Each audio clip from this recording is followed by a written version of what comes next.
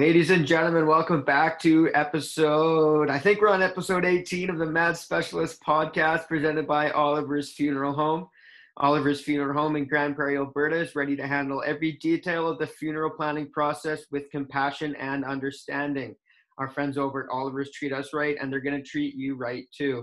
Coping can be a long process.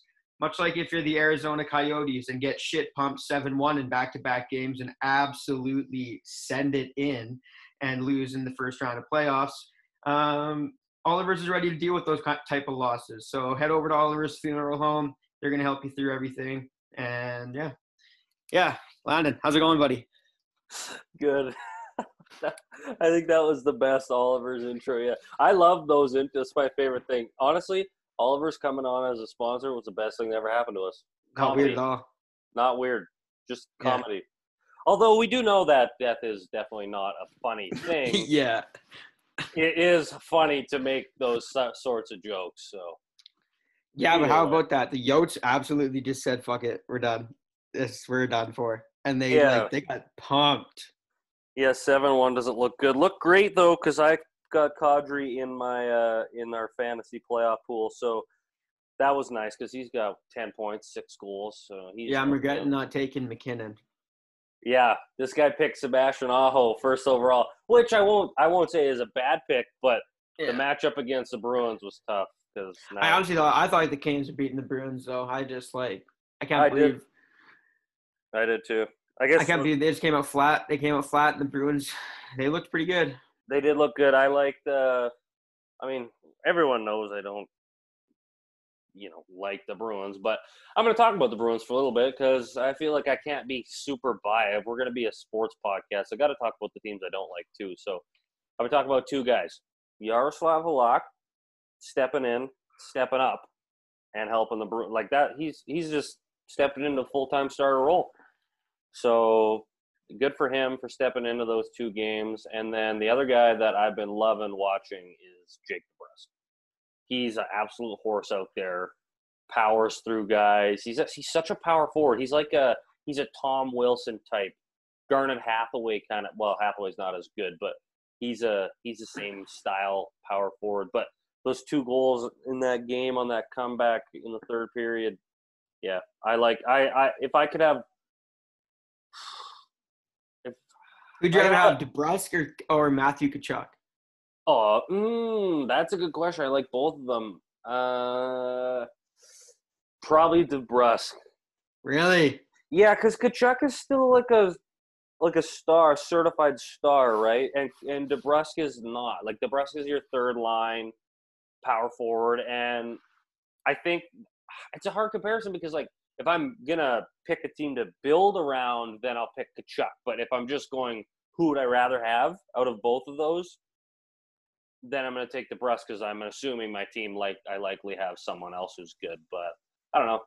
That's my thoughts on that series. And best of luck against what should be Tampa Bay if the Islanders and the Flyers can finish their series off. But that's going to be a hell of a series if they end up playing each other, Tampa Bay and Boston. I'll need Tampa on that one because I won't be able to stand having the Bruins keep going. Like they went all the way to the Cup last year, which was already tough to watch, and then Bruins, thank God. But also I think I don't know what's the status on Steven Stamkos. Do we know that? No status update on Stammer yet that anyone knows. They look like Tampa looks deadly, and that's without one of their best players on their team. So I'm hoping maybe they can get him back. And also I think Tampa's due for one. I don't know how much longer they have left with the group that they have as well, because they're going to run into cap trouble eventually. Especially now with the flat cap, everyone's going to be in cap trouble. Exactly. So I think Tampa's probably in win now mode. Yeah. I don't know. I think I would. I think if that does end up being the series, I would take the Bruins to win. I think they're so deep they play right. But let me tell you, if they get to the Cup Finals again, they're going to get slaughtered by either Vegas or Colorado because those 2 teams are just phenomenal. Like watching Colorado play. I mean, mind you, they play Arizona, but they just buzz around the ice. Nathan McKinnon is not taking no for an answer. That Stanley Cup is his this year. Like, That's what you think. You're foreshadowing. You think it's his. oh man, it's so fun to watch that What team happened play. to Philly? Well, I still love Philly, and I made a bet on them to get to the Cup final, not a bet to win the Cup. Thing about Philly, I love Philly. I still think that they're my favorites. But man, they've been looking like some crybabies these last couple of days. Like the one thing they were crying about getting scored on a 5. They're down 5-0, and they got their first power play on for Montreal went out, and they're doing work on them or whatever, and then they complained about that because they thought they shouldn't be trying to run up the score or whatever. But they were 0-15 before that. They needed to work on the power play. Well, exactly. And Philly's been like working everybody for the last 3 months. Like somebody gave it to you, and the first thing you guys do is like bitch about it instead of like learn from it. And then so Gallagher gets absolutely cross-checked to the face. Like I get the size difference thing, whatever. But he got, like, if you look at slow-mo, he got cross-checked right to the face. And the first thing like Alain Vigneault in the media is saying is like, yeah, well, it's the size difference thing. He just kind of got hit, and he cut his face a little bit. I mean, the guy looked like he was trying to talk and he had no teeth in his mouth. Like, I don't think it was just a little cut. So they got to quit. Philly's got to quit their bitching and complaining and just kind of get back to working and grinding, because they shouldn't even be in a 3-2 series with Montreal. The Canadiens, I know they should be slaughtering them, and they're not scoring either, which is crazy. But I will say, Carter Hart is. I said it on Twitter, probably my favorite non-Leaf, to other than maybe like McKinnon and McDavid and all those all-stars, but like he is so good at goal, man. Like the fact that you could get yanked in game 2 and come back with back-to-back shutouts, mind you, they are playing Montreal, is sick. So game 6 will be today, if you listen to this on Friday. So take Carter Hart for a shutout right now, all you gamblers. I'm telling you. Yep, it's happening. He's responding with another shutout. He got yanked again last game. So anyway, the Flyers should win this. If Montreal wins, my mind will be blown, and there's not a chance they beat Tampa Bay if they get through Philly. Yeah, well, that's what we've been saying the last. You said that in the playing round. We said that about the first round. Who knows, man? Maybe this is the year of the Canadians. No. Remember a few years back when that Leicester soccer team, they were like 300-1 odds to win it. Like the year before, they were Leicester City. They were like in the relegated league the year before, and then the next year they came and won the Premier League, like or champ. I don't know all the soccer leagues, but like it was crazy odds though. Same with Vegas in that first year. I think technically though, if you look at the odds, I think St. Louis had worse odds last year than that soccer team did, at Christmas. Yeah. But I get Dallas. We should talk about not Montreal, the Islanders, because as much as we don't like them, we didn't talk about them last podcast. They're sick. They're not sick. They're just like a wear you down. They are a wear you down, shut you down team. That is literally they have, other than Matt Barzal, like their team is just. I guess also JG Pajot, he's pretty good too. But like you got to think that Washington's stuff like that, you got to think that Washington's really wishing that they had Barry Trotz. Yeah. I mean, I still don't know what the whole story there was, if it was money or what it was, but how you win a Stanley Cup with a coach and then just not re-sign him next year is like unreal to me, especially considering how long Washington like tried to get that cup, and like you finally got it, and you probably have the roster to do it again, and then you just like got a new coach who, and from what I hear, is probably not the best coach in the world. Yeah, right. and Trotz, that's the only, like, I won't say it's the only reason, but it's a big reason the Islanders are doing as good as they are, is because Barry Trotz is their coach. Like they're playing Barry Trotz hockey right now. They're shutting you down, and they get their 2-3 goals a game, and that's it. That's all you're getting. And they let Washington back into that game, the last game there, and like if they don't shut you down, like they're gonna lose 5-2, things like that. So they definitely have to shut you down if they want to win. But I don't see them getting out of the second round, especially with like Boston, Tampa, Philly. Like those are teams where you're not getting out of that round. So Yeah, they could upset Philly though. Like if the oh, true. way, I guess if like it goes the way that it is, okay. Well, they're not getting out of. There's no. I can't say there's no chance, but I don't want to look stupid. if Looking I were to back pick on a this, team, but if I were to pick a team for them to possibly beat, it would be Philly. The way I've seen Philly like play against Montreal a bit. yeah, and that's who they would play if things go with who's leading. But if like Boston or Tampa in that third round, like those are two powerhouses. So Yeah. but I don't know. We'll see. I do like watching Matt Barzal play. He's like the only guy I like on that team. And I like that he's a good And Western Ebbs. kid. I like Everly. Oh yeah, I forgot he's on. And then he's a good Western kid. That's why I like him. He's just filthy. Actually, speaking of Matt Barzal, you I guess we should tease who we got on the episode. We got. I guess you've already seen it in the title. There's no teasing, but we got Reece Harsch, the old Seattle Thunderbird, Winnipeg Ice, and Saskatoon Blade. Reece Harsch. It's funny, because we did the interview last week, but what was it? I don't know. It was only a couple days ago. I feel maybe it was on the weekend, Saturday. I can't remember. Went out to Earl's with a couple of the guys there, and then we ended up going. Tyrell, he knew one of the guys at the Den, and I didn't know who, but I'm like, the Den, like the guys are sitting there having drinks. Okay, so we went to go sit and have drinks there, and sure shit, the guy we were having drinks with was also with Reece Harsch. So I saw Harshy, and I was like, "Fuck, what's going on, buddy?" And so we sat and talked for a bit or whatever, and I mean, it was funny seeing him. I'm like, man, I haven't seen this guy in years, and now I've like interviewed him and hung out with them all in the same week. So there was a good one with Harshy. I don't know. He loved to talk. He had plenty of stuff to say, which is amazing because Yeah. I know when we were younger, he wasn't exactly like a motor mouth. Dude, when I played with him back in midget, he was the quietest guy on the team, and the stories this guy, he has tons of stories, like, and he went into such depth. Like, I really think you guys will like this. Get a look into the Western League and what it's like for a guy to, like a guy who's a late round pick to make the team and then make a run, win a championship, play 4 years. 4 years, yeah. 4 years in the WHL.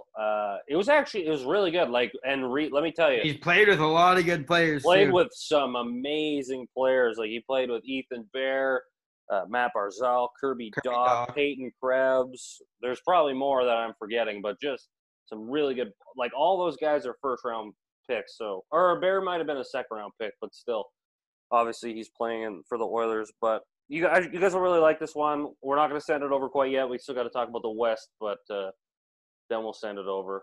Normally we kind of send it over fairly quick, but with all the games, it's playoffs. With all the games, like we feel like there's too much time in between episodes if we don't talk about it both episodes. But before we move on to the West, I will just say Ernies is still having Ernies Sports Experts. That is not your random neighbor Ernie.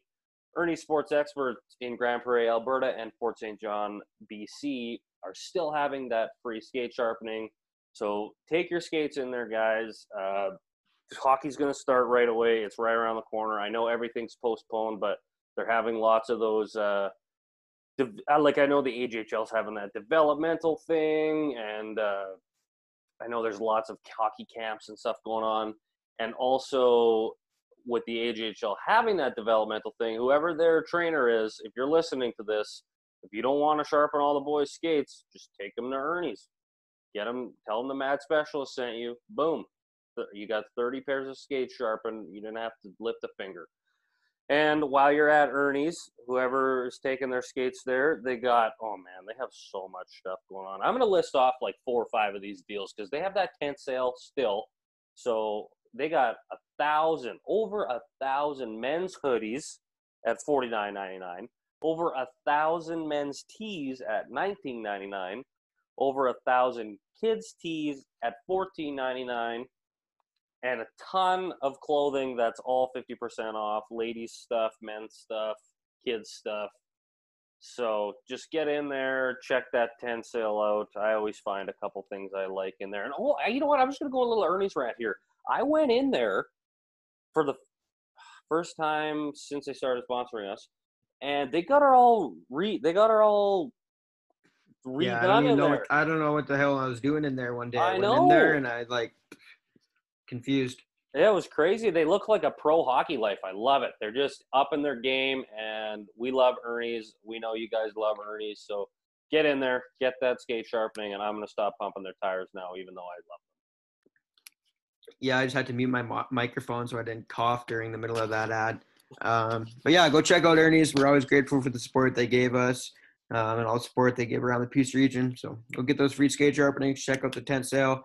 And if you're in Fort St. John, same rules apply to you guys. There's no actual tent, but there is a tent sale. So go check that out. Heading to the west, we'll touch on, I guess, the Dallas and Calgary series, which I'll tell you, I've only caught a little bit of it, but from what I've watched, it's been some pretty good hockey. And I'm pleased to say the Dallas Stars are up 3-2.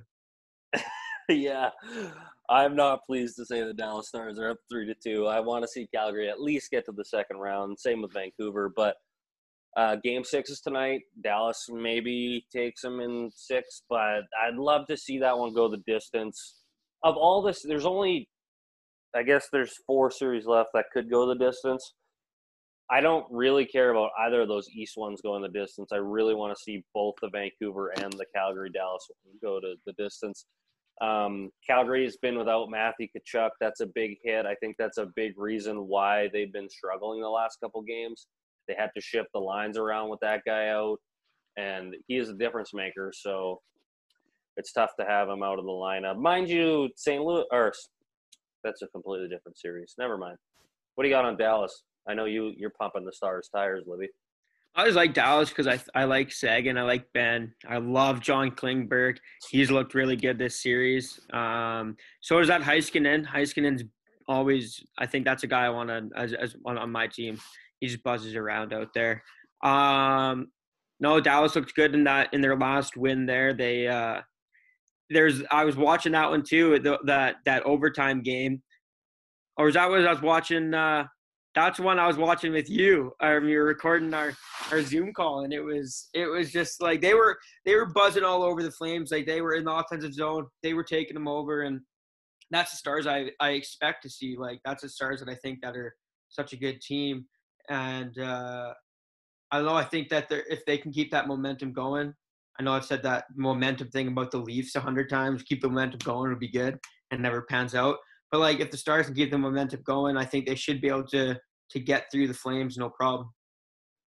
Yeah, I agree. You know what? One of the most maybe not underrated, but one of the things that the Stars did that I didn't really appreciate at the time, and I kind of brushed it off, that I'm starting to see now in the playoffs, was the signing of Pavelski and Perry.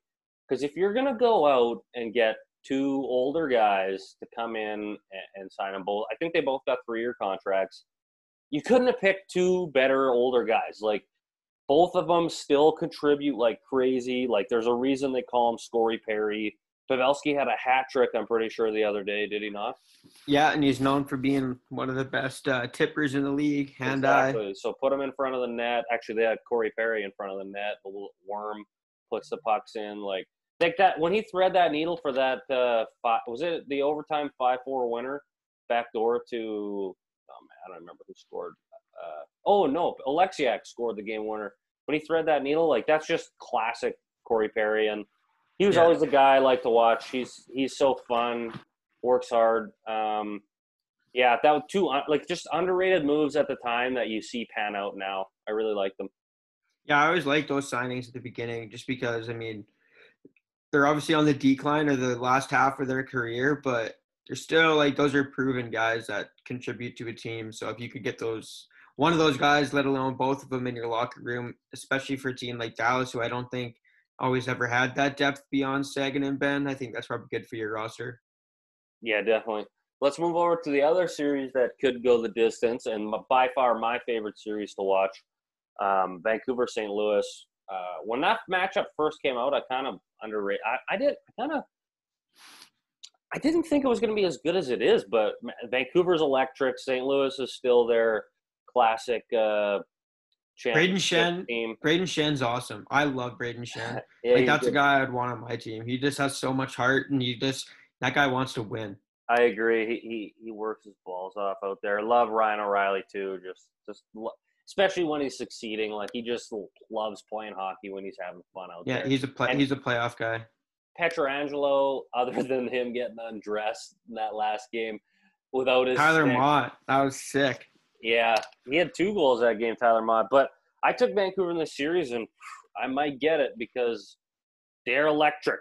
They're electric right now, and Bo Horvat playing like a beauty. I think he is another low-key one of my favorite players in the league. There are so many good players, like it's hard to not cheer for all these guys. Like, and Quinn Hughes, Brock Besser, Elias Pettersson, they're just so good.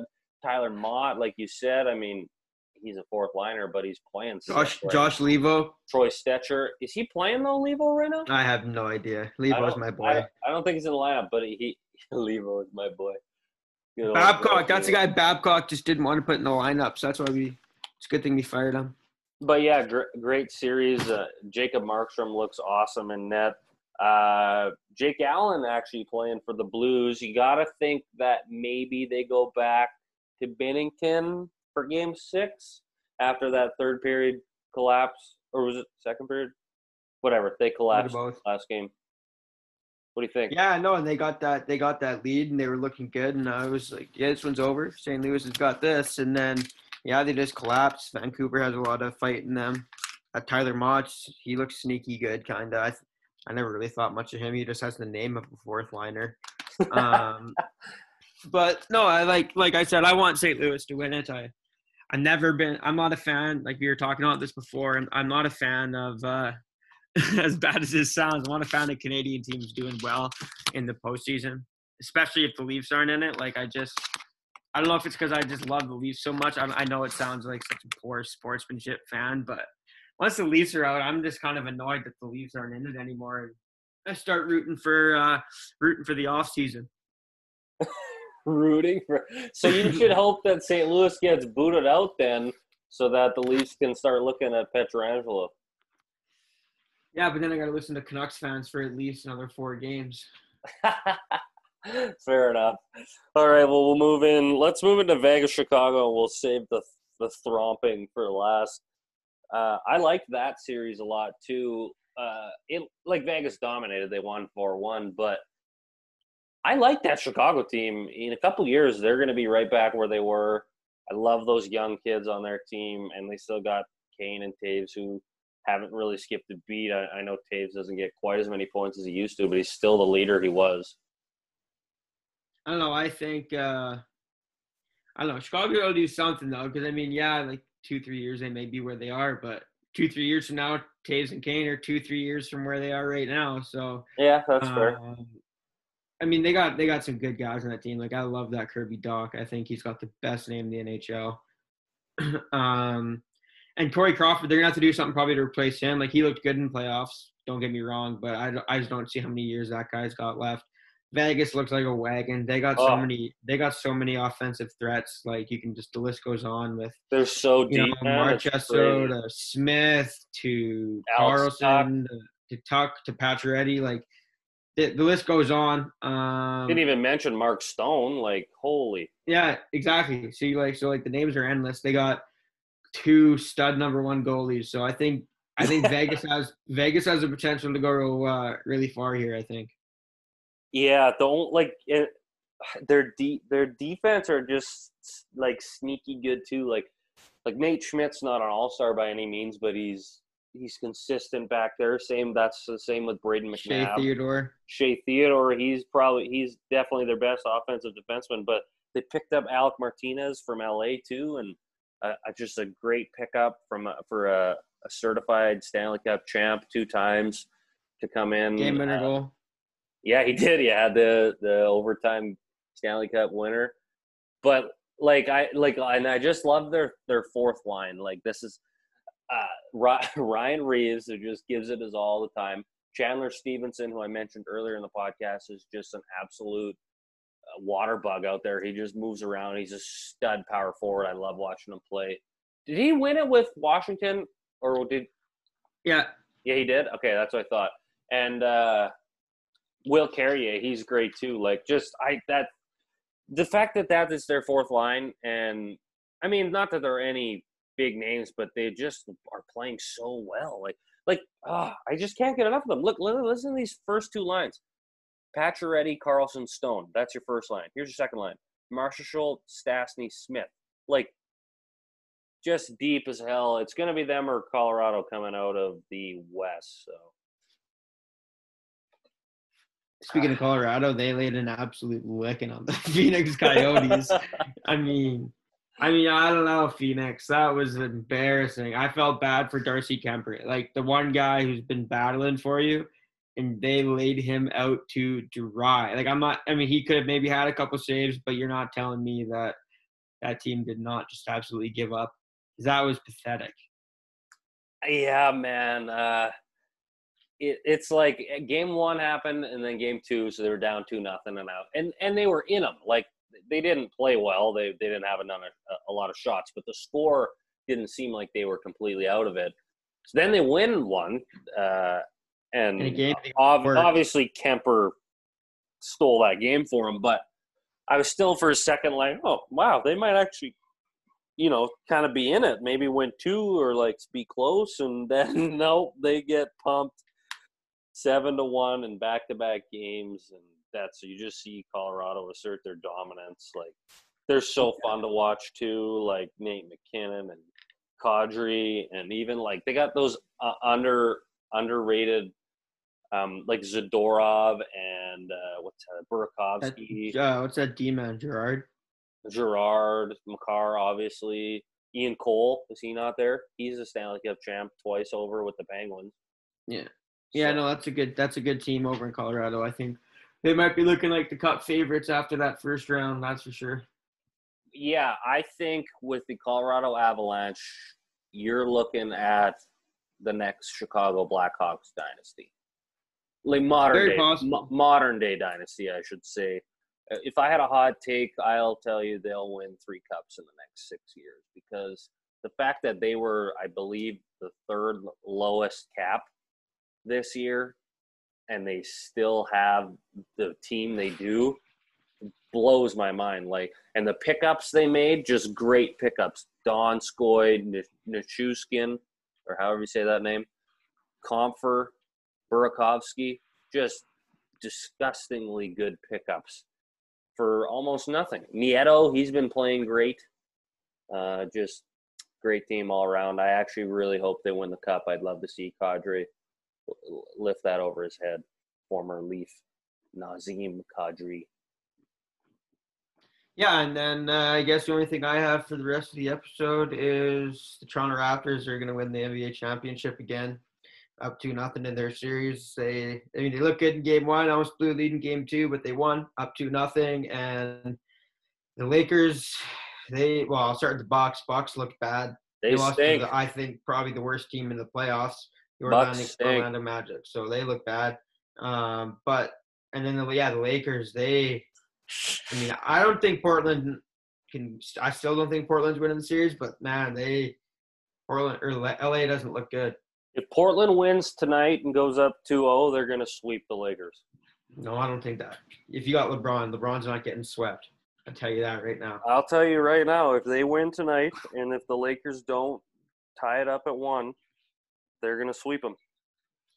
All right, that's Basketball Insider, Landon Volman. I've watched probably 6 basketball games since the playoffs started. Yeah, I've been really enjoying it as well. It's good stuff. I've even been listening to it on the radio. I listened to the entire Denver Nuggets Utah Jazz game where the Nuggets got absolutely pumped by the Jazz on the radio. I listened on the radio, man. That's impressive. I'm dedicated to this podcast. This is a sports podcast, not just a hockey podcast, which means I have to up my knowledge on all sports except maybe baseball, because I still find it extremely hard to watch.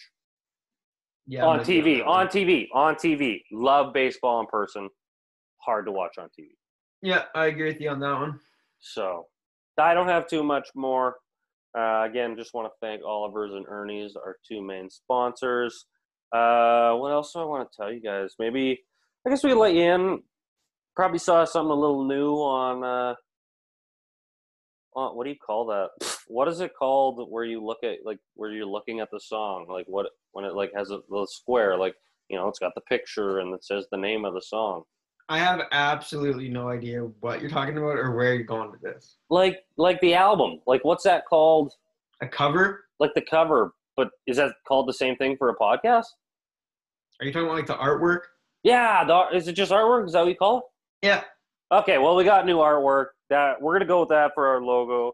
We won't be switching it up, and if we ever make any T-shirts, I think it'll be cool because we got like four guys on there from the four sports we like to cover here, and maybe we, you know, if you want the basketball guy, you get the basketball guy. Maybe like right on the pocket or something, and we got another 2 weeks till we're back in Edmonton. We'll be setting up a studio, and we'll be getting some in-house equipment coming to you in HD. Oh, I'm excited. I don't think audio comes in HD, but that was No, HD audio. Yeah, it's a thing. I just made it up. okay. Yeah, okay. Anyway, we've been a little busy lately.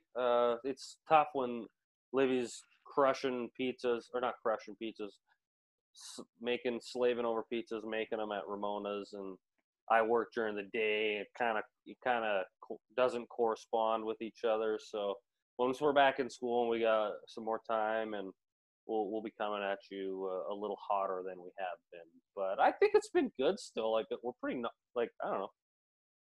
Yeah, I got no problems. I think everything's fine. I don't think anyone knows that we have busy schedules, so we're all right. Yeah, that's fair. Maybe you guys didn't know any of that, so just throw it out the window. We are busy, just like you guys. Everybody's busy. This world is busy. We should all just slow down. Crack a beer, watch a basketball game, watch a hockey game, slow down.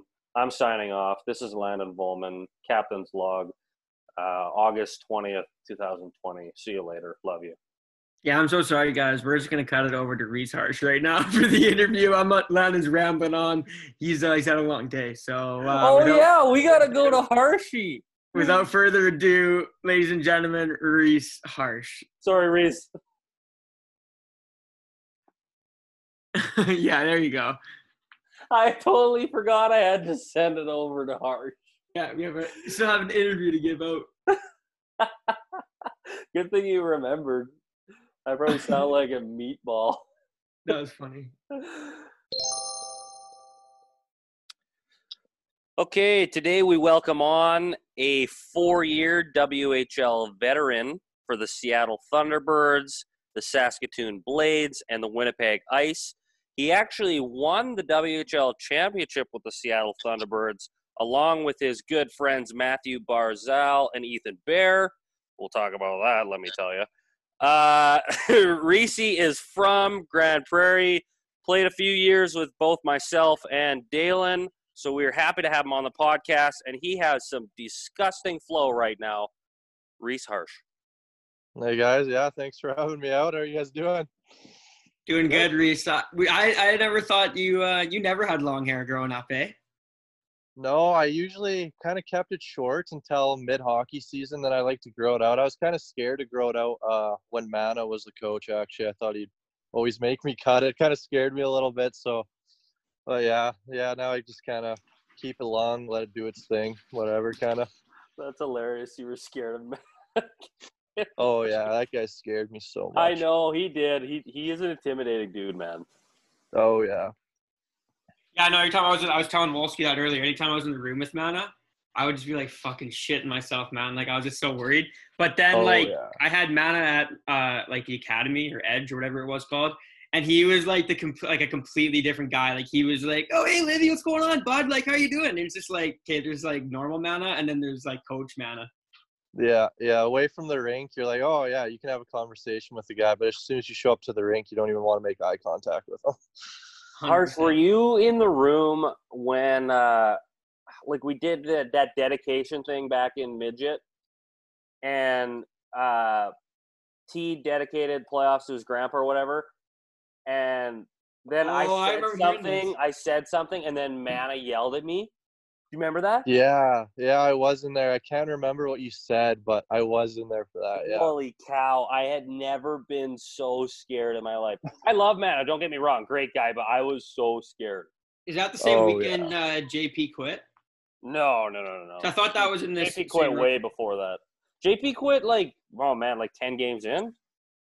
Yeah, it was close. Yeah, isn't that something? Hey, name your captain and have him quit. Yeah, he quit, and then I remember that game we played Southside, and we were up like 5-0 on them, and then they just came back and won like 7-6 or something like that. We just blew the lead. That's a classic GP moment. Eh? Oh, I know. Oh yeah, Reece, right. we played Batham together. I want to ask, like, how was that first year of GPAC hockey for you? I know you didn't win much, but I had a blast. Yeah, I mean, for me, it was, I don't know, it was kind of a tough year. I've always kind of struggled jumping up to the next level. My first year, always, especially. So, I mean, fuck, it kind of just went to show. I had 0 points in 30 games. Yeah, I didn't want to mention it, but I remember at the end of the season when we had that exhibition game against the mid AAA girls, and I fed you in the slot and you buried one, and that was just like, there you go, boys, it's first of the year. I know. I mean, I tell that story a lot. I tell it to like kids or even just some of my buddies about how I had 0 points. And they kind of just look at me and like, dude, like you have to try to get like to not get any points. Like that's pretty hard to do. Like even like, how do you not get like even like a second assist somewhere? I know. Like just a lucky bounce just in front of the net, just nothing. You just look up on Elite Prospects, just zeros across the board.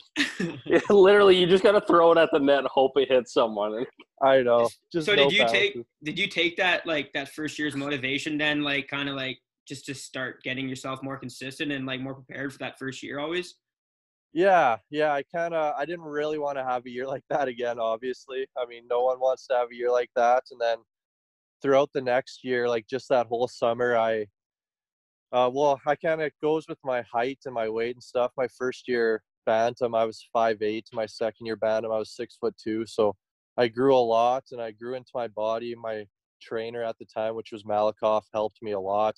I gained probably wasn't the best way to gain weight, but he had me eating 2 cheeseburgers every day. So no way, that's unreal. I gained probably about 20 pounds from that. And yeah, it got to the point where it was kind of gross because I was just at the canteen every day, just mucking 2 cheeseburgers. And that's actually awesome. That's the best story I ever heard, man. I'm gonna ask Mally about that later because that's so funny. I had to. His memo was, I know it gets tough, but when you think you're full, take 3 more bites. That's what so Mally and Trevor, my brother-in-law, are like really good buddies. And that's funny because Trevor used to tell me the same thing when I lived with him in Bantam. When you're full, eat 5 more bites, he'd say. Yeah. And that's so funny. I didn't realize they both said that. Yeah. That's hilarious. Yeah. Mally. Yeah, just kind of came with that. And then I obviously didn't have the best year, so I needed to get on the radar somehow. So I went with Maz to a few camps and stuff and ended up playing pretty good to start the season. There's that stupid website that kind of ranks players on if they're going to get drafted or not. It's just a money grab type of thing. Is that Western Hockey Prospect or whatever on Twitter there? Yeah, it's just a money grab. Like those rankings are dumb, but I got my name on there and I was pretty pumped just to kind of realize that I got noticed. And then, kind of just took it from there.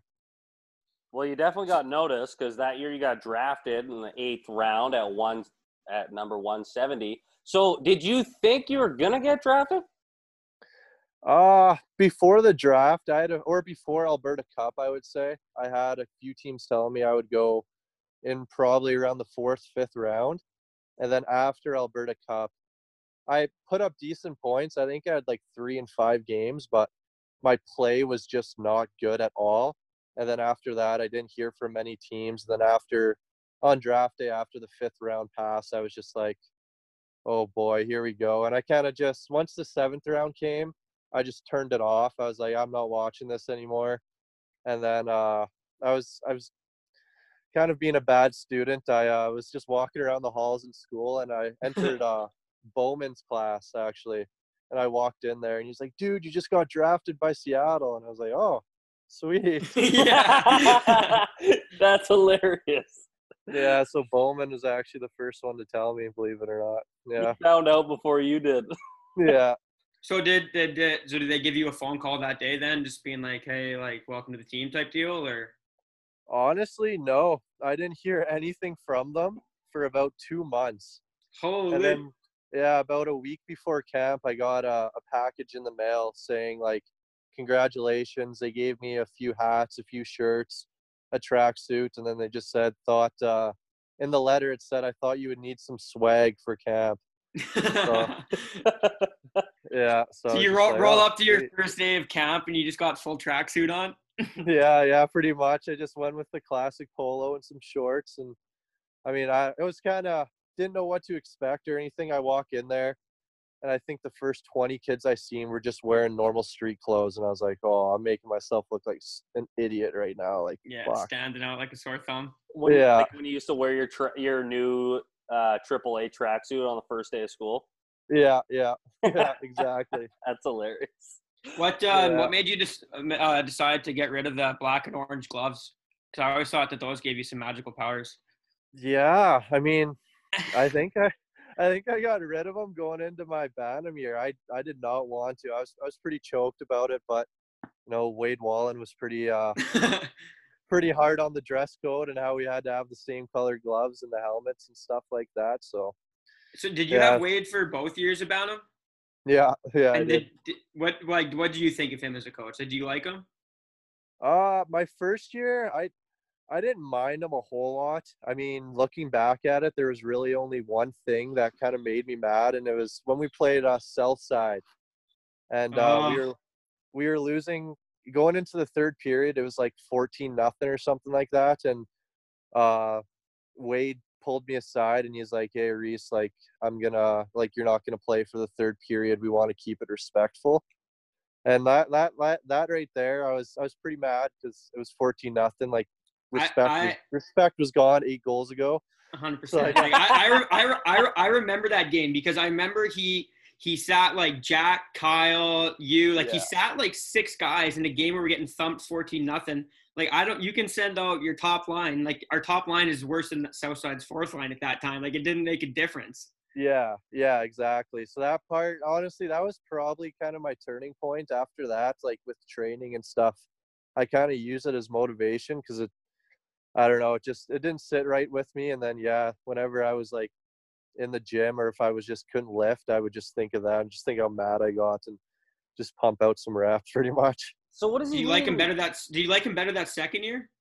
Yeah, the second year it was a lot better. I turned into a whole different player and I kind of gained his respect from tryouts. I kind of dominated tryouts and stuff, and I was just gained some more respect from him. And then ever since tryouts, it was just, if there was a power play and we were going to start our second unit, me and Maz would just go up to him and be like, hey, Wade, like, we want out, and he would just let us out whenever we wanted. So it was a lot better that way. So wait, hold on. What did he mean by keep it respectable? So he sat all the rookies? No, he sat basically all the guys he thought were like bottom pairing or third or fourth line guys, because he figured if he just sent out our top 6 and top 3 D-men that we would maybe not get scored on in the third period. Yeah, but they still scored, ridiculous. I think 3 or 4 more. Yeah, it was a bad game. Yeah, but it was some motivation. Yeah, but it was great though because we had the whole city of Grand Prairie in that building watching us get our asses handed to us. Yeah, the Tyler Benson show. That was honestly probably that would have been my first point of the year. I went to go stretch someone for a breakout pass, and Benson took it and came down buried on us. I remember playing that game and just thinking to myself, like, okay, this guy is it's the best hockey player I've ever seen, like, bar none, and he shouldn't even be playing against Bantam kids. Like, it's not even fair. Oh, no. I remember walking in the room for game 2, and Wade was like, all right, Tyson, Mason, like, our goalies, they're like, who wants to play? And they were arguing because they didn't want to go in the net. That's what I'm out for this. That's also the same year where we gave our MVP of the team to Tyson Walker, and I think he had a goals against of like 7 or 6. Yeah, I was. Hey, Yeah. But he kept it respectable. Yeah, Yeah. exactly. That's the most important part. Okay, so then when you went to Seattle in your rookie year, which ended up being a dream rookie year for anybody, but did you think you had a crack at that lineup at 17, or did you force your way in there? I mean, there was definitely a spot open, but it would be kind of the playing time that was going to be a minimum. And I went in there, and so like little story behind it. It's we do fitness testing, and always whenever we do fitness testing, it's just the hottest day in Seattle. It's like plus 35, and we go to the track, and we have to run a mile. And then after the mile, we have to sprint 400 meters, 300, 200, 100, and then we're done. And I mean, I have asthma. It's not a huge excuse, but it always gets me. And so we start running the mile, and right before, I'm just thinking, I'm like, all right, I'm gonna kill this. Like, I have to do good here. Like, if I don't get this, like, if I don't make this team, I'm not gonna play in the dub. There's no way. And so we like start going. We did like a little warm up lap, and right away, halfway through the warm up lap, I got a cramp, and I'm like, oh fuck, here we go. and then he's like, all right, group one, like, let's go. And we blow the whistle, and I mean, I was struggling hard. Like, I was sucking wind. I was at the back of the pack, and it ended up people were running the mile in like 5:30, 5:50, and I think I took 7:30. Like, I was like 2 minutes behind some guys. And I was just like, oh boy, here we go. And then kind of throughout camp, I played super good. I was physical, kind of did what they wanted me to do. And then they ended up registering me for school. And kind of at that point, I was like, okay, I'll be here for at least a little bit. And then the first couple games of the season, we did not have any of our top end players, and we just got destroyed. We were last place in the league through like the first 8 games or something like that. And so the first 3 games were road games, and I played all 3. It was like -3 in 3 games. Just not a good start to the career. And then home opener came around, and I walked into the rink in the morning, and I didn't see my number on the board, and I got scratched for it. Like, the one game that brutal. you really want to play. Yeah. And they were just announcing the team, and I was standing on the bench beside Steve Konowalchuk, the coach. He's like, yeah, we just want to see some different players play. We'll get you in. And luckily enough, the way it turned out is we got absolutely destroyed. It was like 8-1. And then our defense was just bad. And right after that game, the next game against Victoria, they put me second D pair. And I played unreal, pretty out of my element, if I'm being honest. And right from that moment on until the trade that happened at Christmas time, I was second D pairing for the first half of the year. So, yeah. Probably a good game that you didn't get in that 8-1 game then, hey? Like, it was actually probably a blessing in disguise. Oh, yeah, huge blessing, because I wouldn't have got the opportunity if that wouldn't happen. Question that I've always kind of had, just like, because you went to like a whole new country, is it like a kind of more of a process just to get over there and play? And what was it like going to an American school? The American school, it was definitely different. My school for sure, because it was weird. Usually high schools are big into kind of basketball sports, but ours was huge into baseball. Okay. So it was kind of like that. And so baseball, that was kind of odd. And then, you know, when you walk into high school and like you can tell who the popular kids are, like kind of who like the skids are and stuff like that. When you walk in, you couldn't tell. Like, everyone was friends with everyone. There was like no groups besides like the anime groups, kind of. Yeah. Besides the weirdos. Yeah. Wait, I want to go back because you said that the asthma story, but now it made me think of, was that you, Harshy, that back in midget in Calgary when we lost to the Bisons, when Mana ran us in our equipment? Yeah. Is that you that we had to like pretty much drag to the finish line? Yeah, I could not make it. Like, it was, my asthma especially acts up in cold weather, and we were just running in full gear, and like the boys could have made it, but I was slowing them down. And then I was like, man, like there's no way I'm gonna make this. He's like, all right, sit out. And then you guys went like 3 more times, and you guys finally got it. And then after, like, I got on the bus and stuff, and man, he felt so bad. He called me to the front of the bus. He's like, man, like, I know you have like asthma. I didn't mean to push you that hard. I was like, no, it's fine. Like, it's no big deal. I mean, you didn't have to run us, but Yeah, dude. Did we get crushed? I don't remember how bad it was. I don't think it was too bad. I think it was just the way we played. It was like 7-3, but it was just we just got dominated. Yeah. And then Runs us in our quid. The goalies are in their pads, man. And it's like you're expecting them to run this far in 30 seconds. They have their pads on. I know. I just remember looking back and all the parents, like the other team, they're just filming, watching. I was like, oh, this is embarrassing. You're gonna see this on Twitter later, and it's gonna blow up. Exactly. No, it wasn't anything like that. Let the record show neither Harsch and I are mad about that, because you know what? We have to say that in a day and age where everybody gets canceled.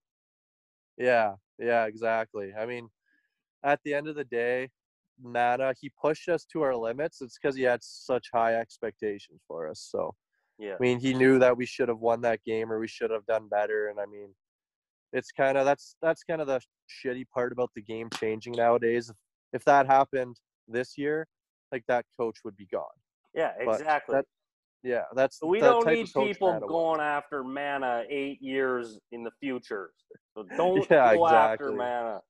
Anyway, let's go back to Seattle. I just wanted to bring that up because let's see if you remember that. I'm just curious, like, on your first year, so like being a rookie in the dressing room, what's it like being a rookie in like a WHL room, and were the guys pretty good to you, or? Yeah, they were pretty good. I definitely had to gain kind of respect right off the bat. I mean, it was pretty hard to do that, especially with not having our top players at the beginning of the year because we were so bad. But kind of just led by example, kind of with my play and stuff, and starting to play better is starting to, gain more respect from the other players and stuff like that. But it was pretty good. I mean, there's nothing too kind of outrageous about the year, and no like crazy. We actually didn't have rookie initiation or anything like that, believe it or not. And yeah, it was just good. Just basic duties: load the bus, kind of clean the room, vacuum, wash the logo, kind of stuff like that. Kind of typical stuff, yeah. Yeah, pretty typical. Wait. What do you mean wash the logo? Where was it? On the ground? Yeah, just in like the front of the room, and the whole room. It's like right in front of our stalls is carpets, and then the rest of the room is kind of just that material, so it doesn't ruin your skates and stuff like that. So yeah, it would get scruffed up every once in a while, and we had a rug with our logo on it too for road games and stuff. So we'd have to vacuum that, steam clean it sometimes. Yeah. But I'm always curious because I went to Seattle last September, and I caught like a Seahawks game and just got to chill out there. Like, how great of a city is like Seattle? I couldn't say I enjoy. Like, I would love to live there one day. Yeah, it was unreal. I mean, just we were 40 minutes from downtown, and there's so much to do. You got Pike Place, the Space Needle. I mean, go catch a Mariners game for $20. Like, you can move anywhere. Mariners, like, the stadium's sick. Then you go over to CenturyLink, and it's nasty. I mean, have you caught a Seahawks game before? Yeah, my billet dad actually got me tickets on my birthday there. It was a wild card game against Detroit. Oh, unreal. Yeah. Detroit made playoffs? Yeah. This was a long time ago. That was the first time, though, like, I went into a building and, like, it took my breath away. Like, when you first walk out, like, I was up in the nosebleed, so I walk out and, like, you just see how big it actually is. It's crazy. And then, like, when the fans get roaring and get loud in there, it's literally like nothing I've ever been a part of. Yeah, I wasn't really sure what to expect or how loud it was, and then my billet dad, he's a huge Seahawks fan. He kind of told me the way they built the arena and the stadium and the way they built it is to keep the sound in. And that's why they call it the 12th man, is because they make so much noise. The other team can't hear the plays, and they just fuck up all the time. Yeah, so they have like a board on the screen, and it was like the most false starts. So every time like offense had a false start, because it was so loud, they would add it to the board, and like they were the highest in the league for false starts by like 20 or 30. Yeah, you can't hear a thing. I didn't realize how big football stadiums are, though, because Laura and I went in the summer, and it wasn't like there's football season wasn't on, but we walked past it, right? Because Safeco, or I don't think it's Safeco anymore, but whatever. was right beside it. And I was just like walking. I was, are we still walking past the football stadium? Yeah. It's crazy. It's pretty cool too. Just the type of stuff, like how everything's right there downtown. I mean, both the stadiums are right beside each other, and I mean, Pike Place is right there. There's so much history in that town. Yeah. Did you ever do the underground tour? Yeah, I did. Yeah. So sick, man. Yeah, So it's sick. so sick. Yeah. Such Livy a didn't great do it. city. I told him to do it, but he didn't. Okay, sorry. Hey, sorry that my dad took me on a trip and I didn't get to call all the shots. We got to do so many fun things. Sorry, I couldn't do it all. Fair enough. Anyway, I want to go back to Thunderbirds and obviously ask you about a pretty big superstar. What was it like playing with Matthew Barzal and having him in the locker room? Yeah, I mean, it was crazy. I still remember to this day, I woke up in the morning and I was, just do the daily kind of social media check. I went on Twitter and I seen TSN posted back to the dub, Matthew Barzal, and I screenshotted that and I sent it to my buddy, Zach Bannister. And he's like, wow, that's huge for you guys. I'm like, yeah, we're going to win the league. And he's like, hey, it's November. I wouldn't go that far. I'm like, no, man, just watch.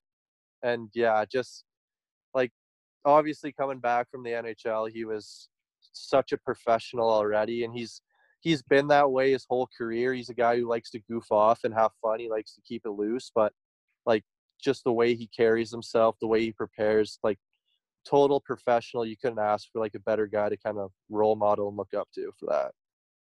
Did you notice how sick he was, like right away? Yeah, I kind of noticed it. Our very first game, we drove to Vancouver, and he's from Coquitlam, so we picked him up, or we met him at the rink because we were playing the Giants. Actually, fun fact, Jordan Chase was watching that game and talked to him after. No way. Yeah, and yeah, we kind of get in the room, like shake his hand and everything. I met him a few years back when I was 15. I didn't even think this guy was going to remember my name. I was like, went up to him. I'm like, hey, and I just reached out my hand. He's like, hey, Harsch. I was like, yes, like, let's go. Yeah. And then, yeah, we like kind of get in the room and just watch his kind of pregame routine and warm up and just stick handling through all the pucks. And then in the game, I can't remember. We did end up winning, and I think he did have like 2 or 3 points, but it was kind of like, he took it to another level. Like no one could touch him. He did cut back so many times. Like he just controlled the play. And I was just like, kind of just sat back. I honestly think I got benched that game. I just like sat back and watched, and I was just like, wow, like this guy, why is this guy in this league? Yeah. So then that same year, before we talk about the actual championship itself, you also played with Ethan Bear, who is with the Oilers now, obviously. Did he look at that time like he looks now? Like, could you always tell he was going to be an NHLer?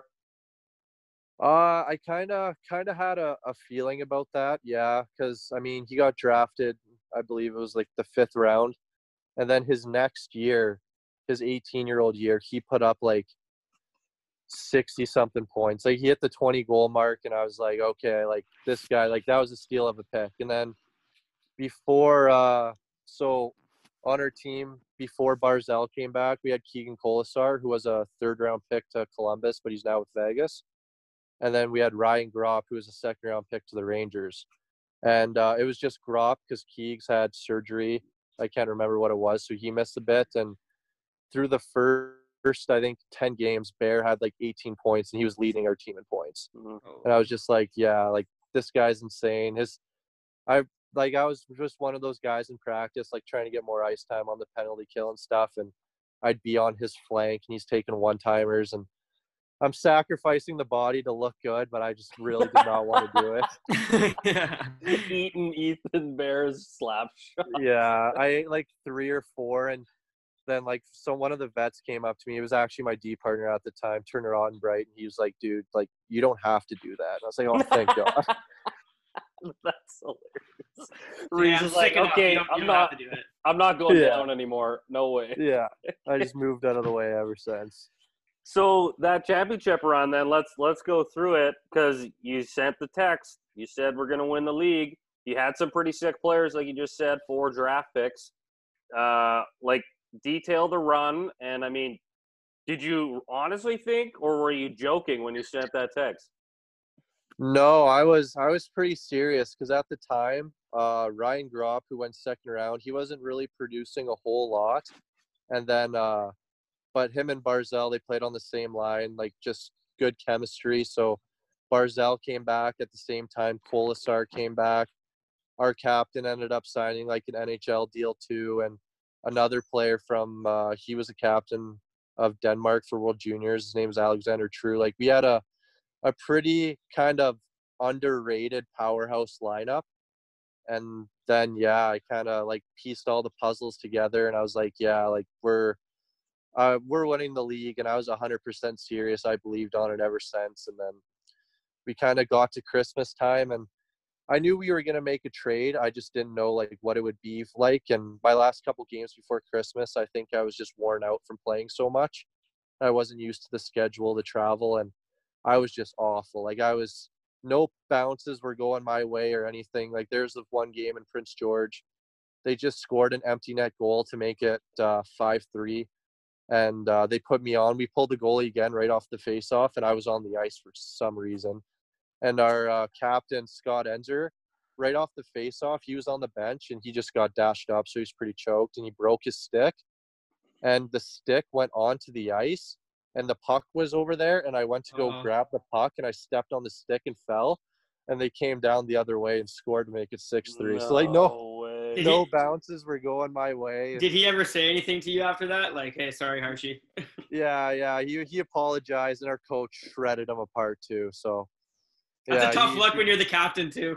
Yeah, exactly. And it was one of those games where Barzell just left for World Juniors, so we were kind of like, all right, like we don't like he's obviously a huge part, but we're a good team without him, so we're trying to prove ourselves without him. So yeah, so just a couple bad games, and I think the first day back on the 27th of December, we made a trade for 2 defensemen. So as soon as I seen that, I was like, okay, like third D pairing, here I come. So I just kind of just straight on the third D pairing, and it was, yeah, so just kind of that was our only trade we ended up making. Didn't really give too much away for the 2 players that we ended up getting, and then yeah, just kind of soared from there. And then trade deadline day.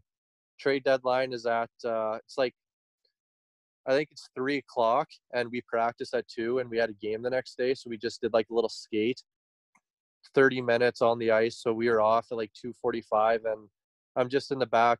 We called it the chill zone. We were just in the back, like on the couches and stuff. And the coach comes back there and he's like, "Hey, Harshy, you want to come to my office?" Oh, no. I was like, oh man, like my heart dropped. I was like, I'm getting sent home. Like this sucks. So I like go in there, and like all the coaches are in there and stuff, and like the general manager. I'm like, oh, here we go. Like I was like trying my best not to just like break down.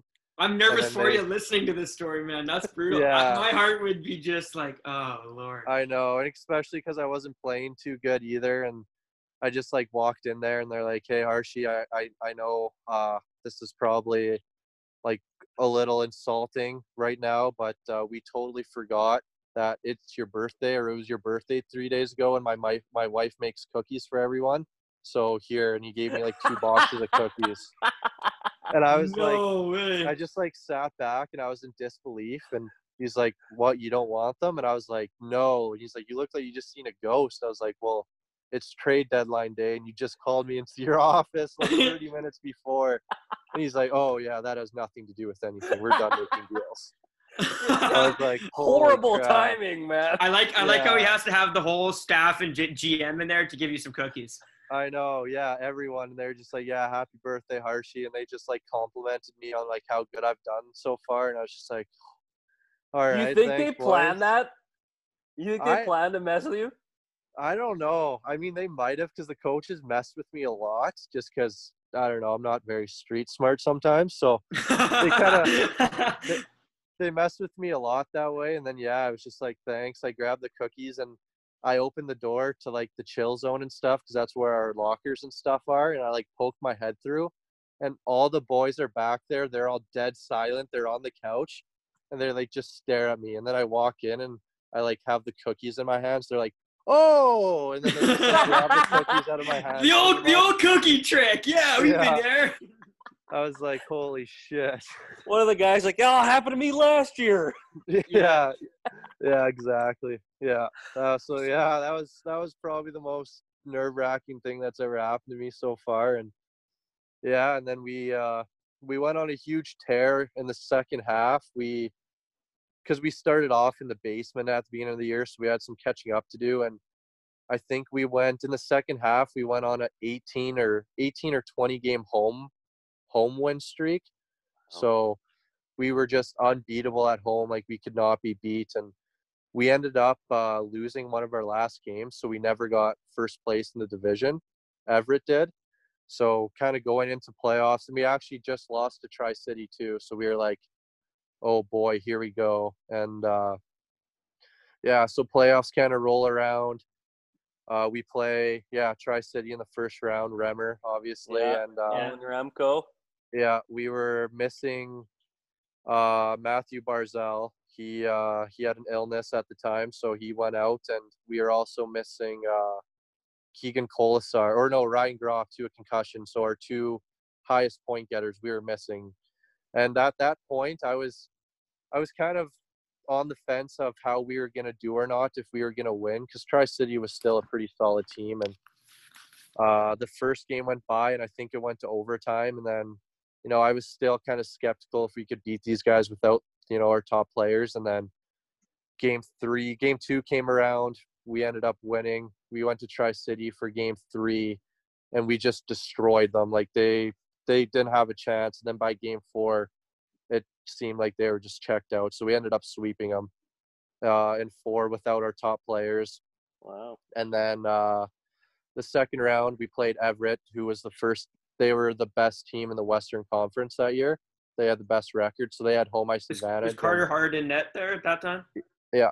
Carter Hart was in net, and he was still only 18 at the time, so just got drafted and stuff. So obviously time to develop. And we had kind of had Everett's number the whole year, but we just weren't sure. Like, it was obviously going to be tight. And I'm not sure if Carter ended up getting pulled or not, but we went after him a lot. We ended up we do like an hour film session on every goalie before the series, on both goalies, just like weakness and stuff. So we went through that, and game 1 went by, we won there. Game 2 went by, we won. And then they came to, we call it the bird's nest. They came to Seattle, and we just kind of knew that no one's beaten us in our rink. And we ended up taking game 3 and 4, so we swept them too.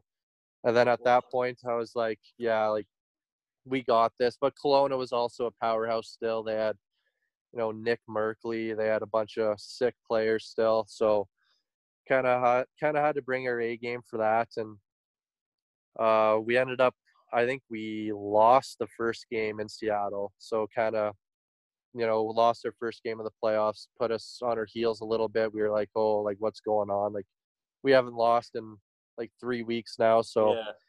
And then game 2, we ended up winning. We went to Kelowna for game 3 when we lost. Game 4, we won, so it was 2-2. And then we came back to Seattle for game 5, and we ended up winning that too. And then, then we had to go to Kelowna for game 6, and there was kind of a different vibe in the room. Oh, keep in mind, I think it was game 6. Yeah, game 6. So right before the game, like, it was pretty nervous in the room. Like, I don't know why we were nervous. We were up like 1 win away, and we're in the finals. And we were just kind of nervous and stuff like that. And I mean, I'm sure no one looks at it this way, but halfway through the game, I think it was in the first period, I took a stupid penalty, and we were already on the penalty kill. I took a stupid penalty. We go down 5-on-3. And Kelowna has this guy, his name was Reed Gardner. He was nasty. Yeah, he was just a straight goal scorer, probably one of the best shots I've ever seen. And he was cocky about it too. Like, he'd come up to everyone and be like, dude, I should not be in this league. Like, he was just a cock like that. And so he had like 18 goals in 20 games in playoffs. So he was their go-to guy. And so they're just loading him up for one-timers. And they take a one-timer from his flank, and Bearsy goes out to block it, nails his wrist, and broke his wrist. Oh. And like, I'm in the penalty box, and like I'm seeing him go off to the bench, and I'm just thinking in my mind, like, this is all my fault. Like, this is all my fault. I took the penalty. Like, I was freaking out. Yeah. And then I go back to the bench, and we killed it off. And they're like, yeah. And I got moved up to first D pairing. And so I actually did get more ice time. I was just joking. Yeah, I actually did get more ice time. Yeah, and then so they rushed him to the hospital to figure out what was wrong with him, and then we ended up getting away with that one. I can't remember what the score was, but yeah, then kind of did the trophy presentation and Western Conference champs. And the year before, they made it to the finals, and they decided not to touch the trophy. And this year, they Barzell went up to Steve, our head coach, and was just like, hey, like, what should we do? And he's like, honestly, it's whatever you guys feel like. So Barzell goes up, he shakes the guy's hand and stuff. And then we didn't know. And then he just picked up the trophy and turned around. We were like, oh, okay, here we go. Fuck yeah. That's sick.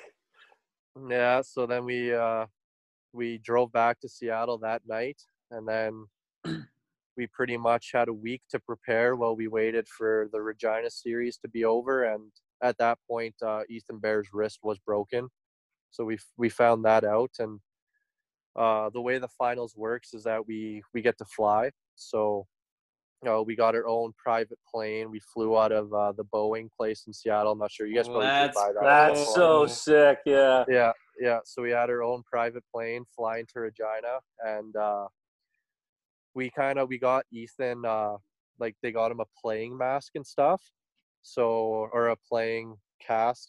And he was just taking some shots, did not look good, like pregame skate and stuff like that. And we're, it's the finals. We're pretty nervous. And, game one goes on. Regina's sold out. It's absolutely packed. There's no standing room available. There's overcapacity. Like fans are, Canadian fans, like when your team's in it, they're intense. Wasn't that their Hunter season 2 or something? No, that was the next year. All right. Okay.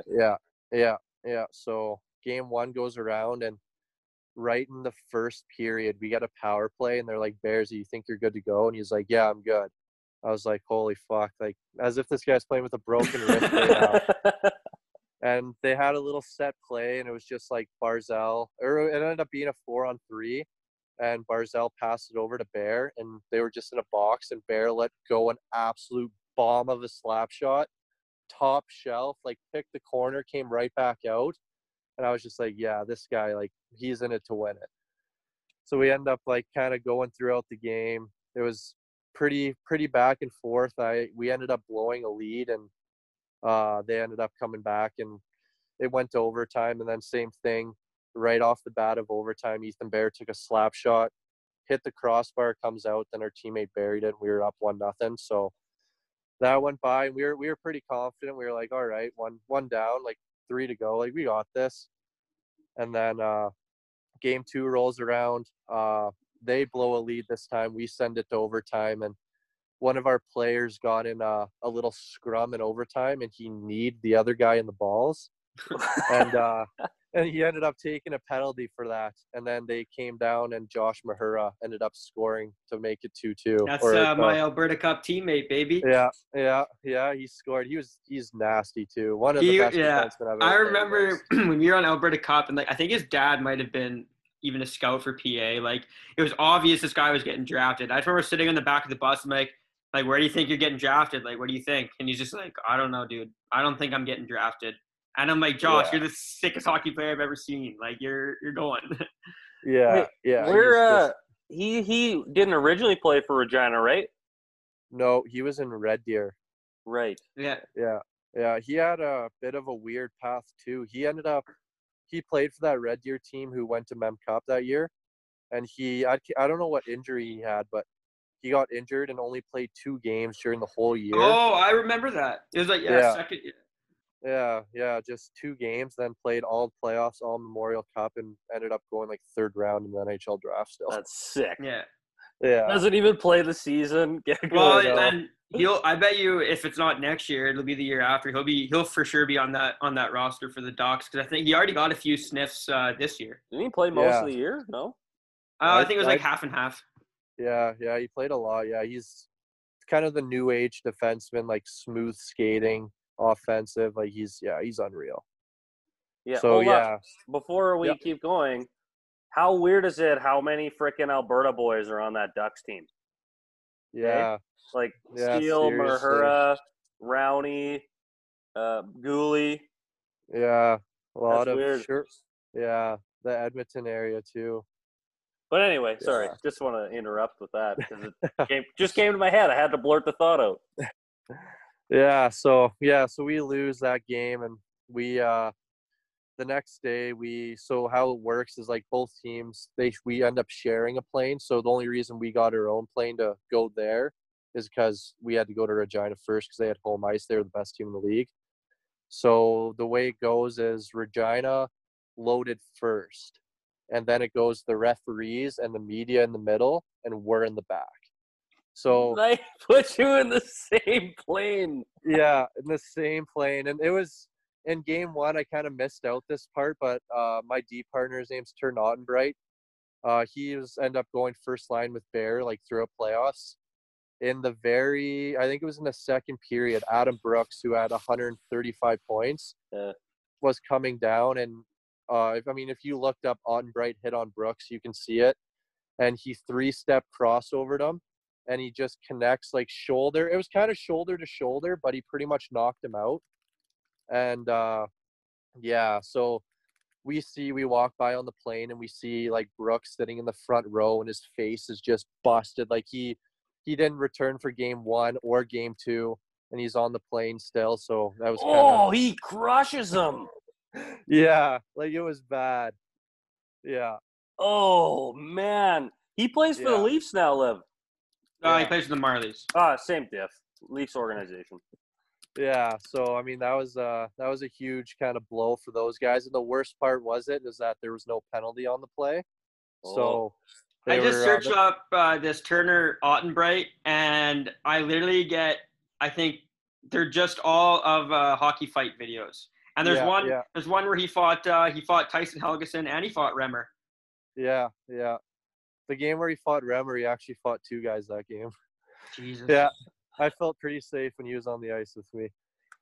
Yeah. So we go back to Seattle, and our first game, it's sold out. We have a chance. So like all these people, the fans have clappers, and our rink is built for a WHL team. It holds like 6,500. So it's not bad. And they have these clappers and stuff. And whenever we score, it does like our goal song. And then the goal song goes quiet, and they all like smack their clappers, and they go like Portland sucks or Regina sucks. Yeah. And you got the whole crowd doing that. So like it was electric, sold out, like no room at all. And we ended up going in, and it was a tight game, but we ended up losing. We just didn't show up to play. And then the next game after that, so we're down 2-1 in the series. The next game was the very next night, and it was a 2 for Tuesday, so cheap beer.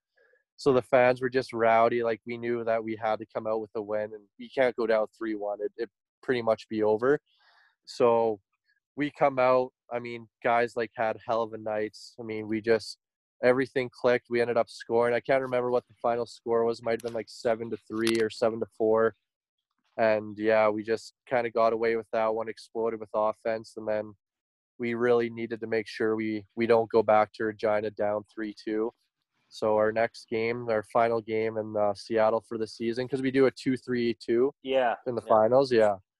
So I think we ended up exploding again. I think we won like 8-4, 8-5 or something like that. Like our offense was just clicking, and yeah, it was crazy. And then we went back to Regina for game 6, and I think it was in the second period, exact same thing. Ottenbright, Adam Brooks came back for this game too, because do or die, Regina's backs are against the wall, so he comes back. Probably still had a concussion, but I guess I'll never know. And second period, this guy, he plays for the Kings now. His name's Austin Wagner. Yeah. Yeah, he's I mean, if you put him up there for straight line anyways, he could be up there for fastest players in the league. Like, he is so fast. And he came down, exact same hit, on bright, 3-step crossover, just absolutely obliterates the guy. And like, he's down, he ends up leaving the game. They end up kicking Otto out, who's our top shutdown defenseman. Oh. So we're kind of worried. At the same, like, I kind of thought I was going to get more ice time, but it didn't affect me either way. I still didn't play that much. And yeah, so we end up going. We were down 3-1 going into the third period. In the last 8 minutes, we got a power play goal. We scored. Last 5 minutes, we scored again. So it was 3-3, and then in overtime, it was I think it's like 10 minutes in or something like that. I was just about to get my first shift of overtime. I was pretty pumped. I was up next, and we made a breakout pass to Alexander True, and he went down, kind of just threw it on net overtime. Never a bad shot. Threw it on net, went around his defenseman, didn't box him out or get boxed out. Picked up the rebound and buried it. Oh, overtime hero. Yeah, overtime hero. I called it before the game too. All the rookies, like, we're all sitting in the corner. We're not playing, so we're just talking to each other.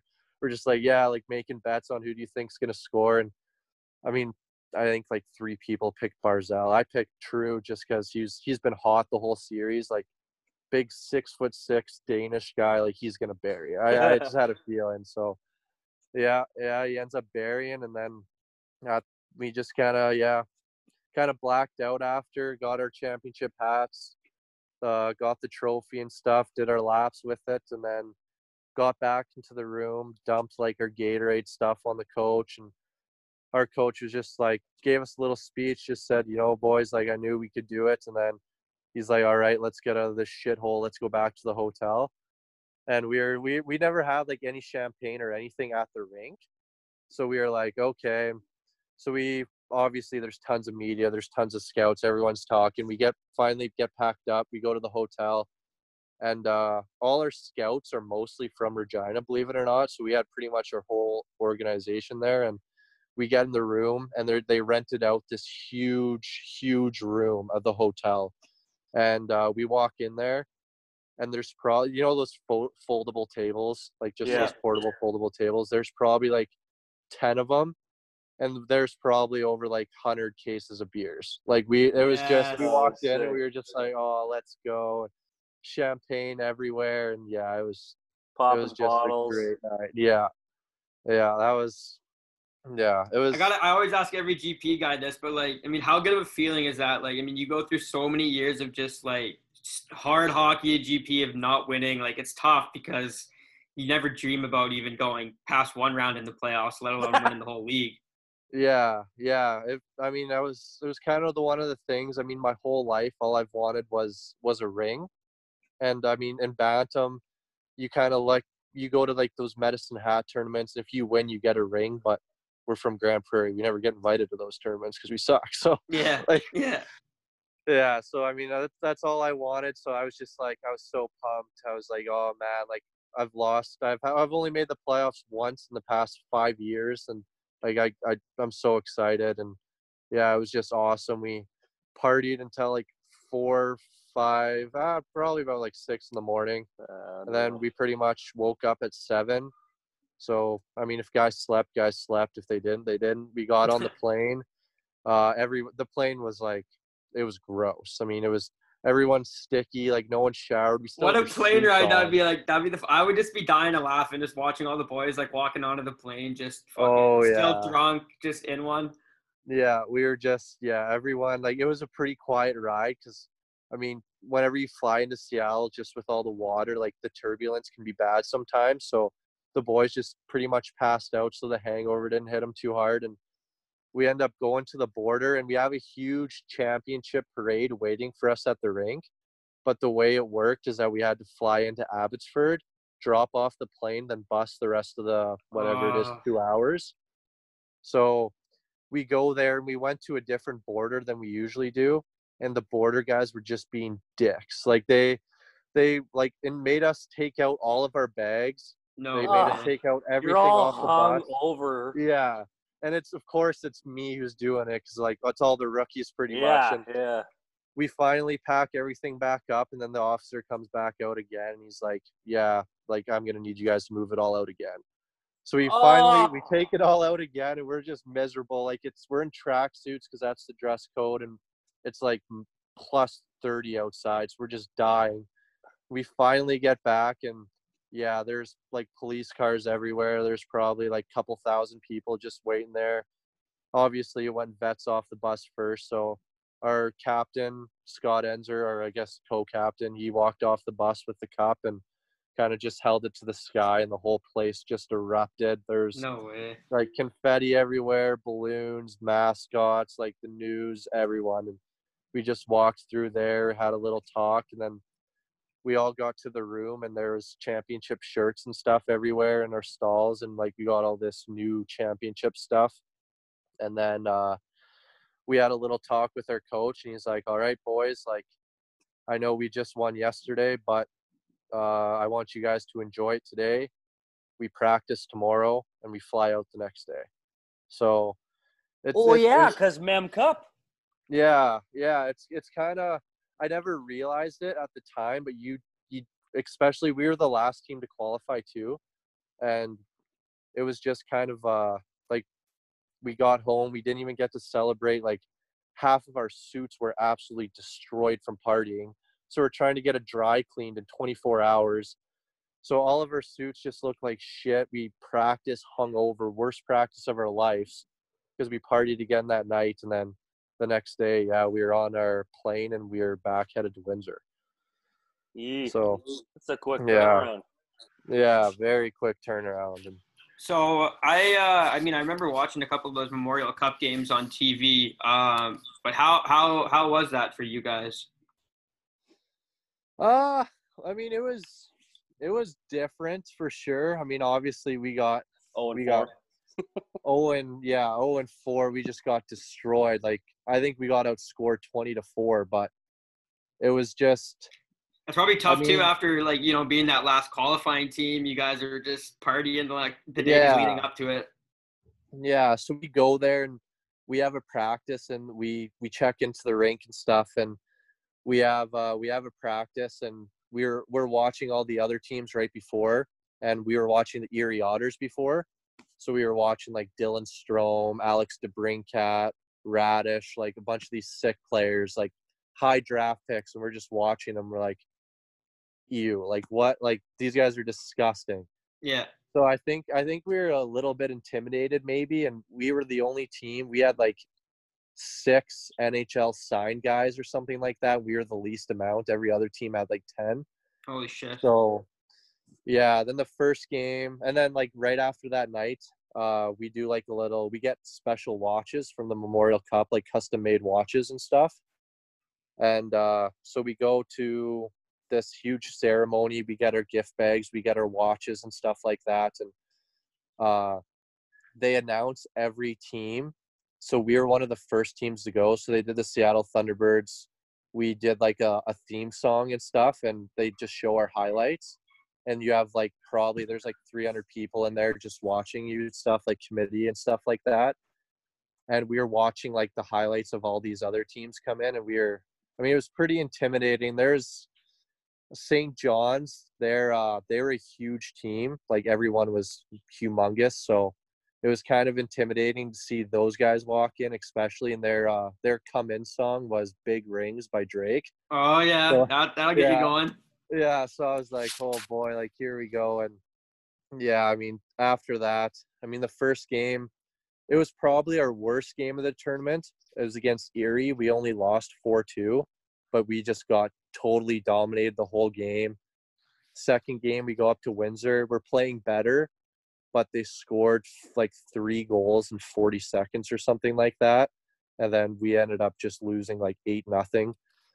And then do or die game against St. John's. After the first period, I think it was like 1-1. We were like, okay, like winner moves on, loser goes home.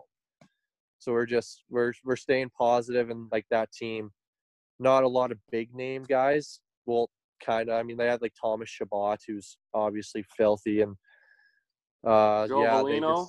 Yeah, Joe Matthew Velino. Joseph. That was a 16-year-old Joe Velino. Dude, there's Yeah. there's some really good hockey players in this tournament, like just from those 4 teams. Yeah. I mean, and this one guy Sergachev too, he was on Windsor. Yeah.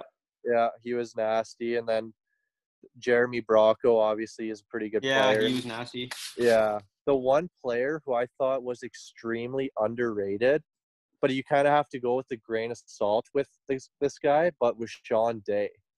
Oh yeah, Yeah. that's a weird story of how that guy kind of panned out. Like I remember hearing about how crazy good he was, and then like he just get like released from the Rangers or unsigned or Signed Yeah, with Tampa though, right?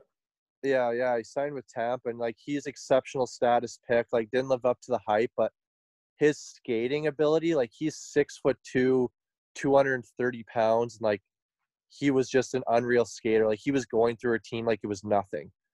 And yeah, it was moral of the story. Kind of our Memorial Cup is like our style of play didn't really fit it. Like we're a skilled team, but compared to those guys, we weren't. And we were a huge like dump and chase, like wear them down. We're built for a playoff series, and just in those short competitions, like you dump the puck in on Thomas Chabot or Sergachev, Yeah. like they're breaking the puck out. Like you're not getting the forecheck on those guys. So yeah, it was kind of a shit show that way. But I mean, we had fun, lots of experiences. We got to go to Detroit too. So got Detroit's right there. Spent a day downtown in Detroit. Pretty scary, but I mean, yeah, I saw the look on your face there. You had a bit of a grin on your face there.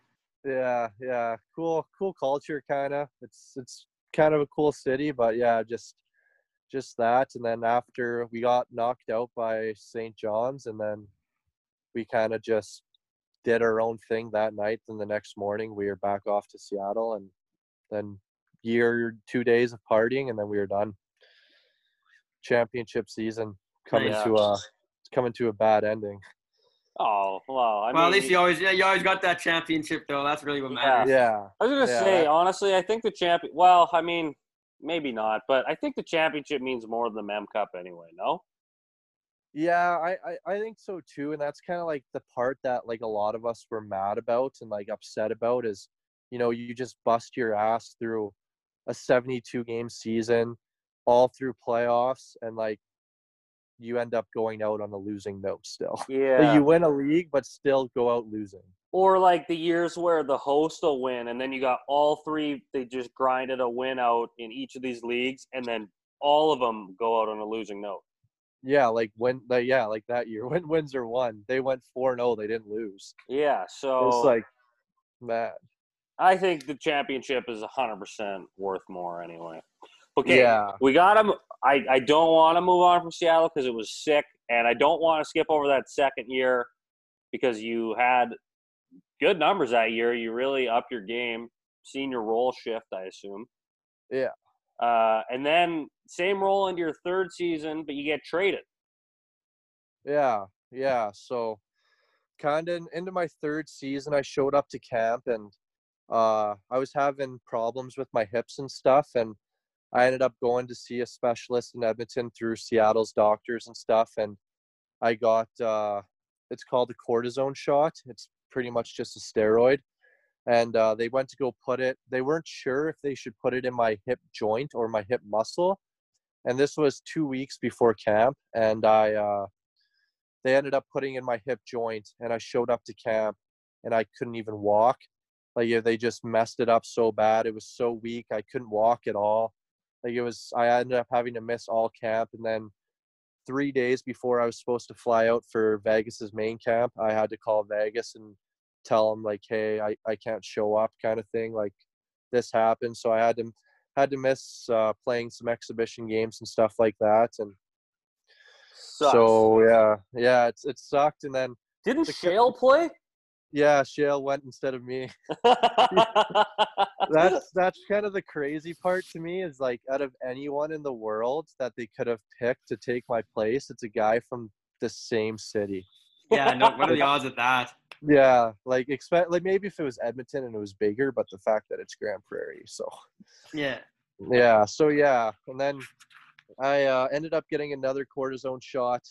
Missed a few games in the first half. I due to that injury, got another one in my hip muscle. Ended up going good. Started playing again, and then I was playing Kootenay, and my teammate went to go hit a guy in the boards, and he had a stick, and his stick came out of his hands and swung around and nailed me in the jaw, and it cracked my jaw and stuff like that. Oh, So I was out for I think 2 weeks with a concussion, and then had to wear a bubble for 3 months so my jaw wouldn't fully break, and then just kept getting injured, just kind of miserable. Ended up going into the GM's office and just asking for a trade.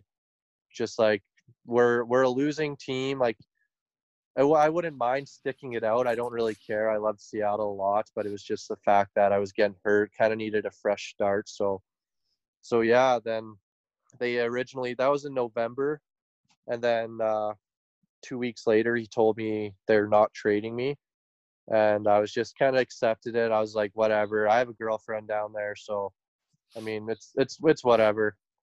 And then December came around, and I ended up getting a phone call before one of my games, and it was Brent Sutter, and he flew down Red Deer Scouts to come look at me and for a trade and stuff like that. So I was pretty convinced that I was going to Red Deer, and Brent told me that he was going to make a trade happen and stuff like that. So I ended up cutting my hair because one of Brent's rules is you're not allowed to have facial hair or long hair.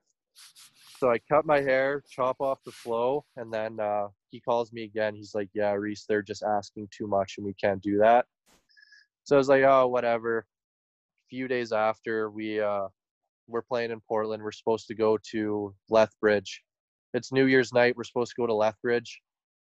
We just lost to Portland, and everyone's sleeping on the bus, and we wake up and we're stopped and we're in Seattle, and we're like, oh, what's going on? And we thought our coach was getting fired, but our coach called in us leadership, and he's like, all right, like obviously we should be in Lethbridge and we're not, but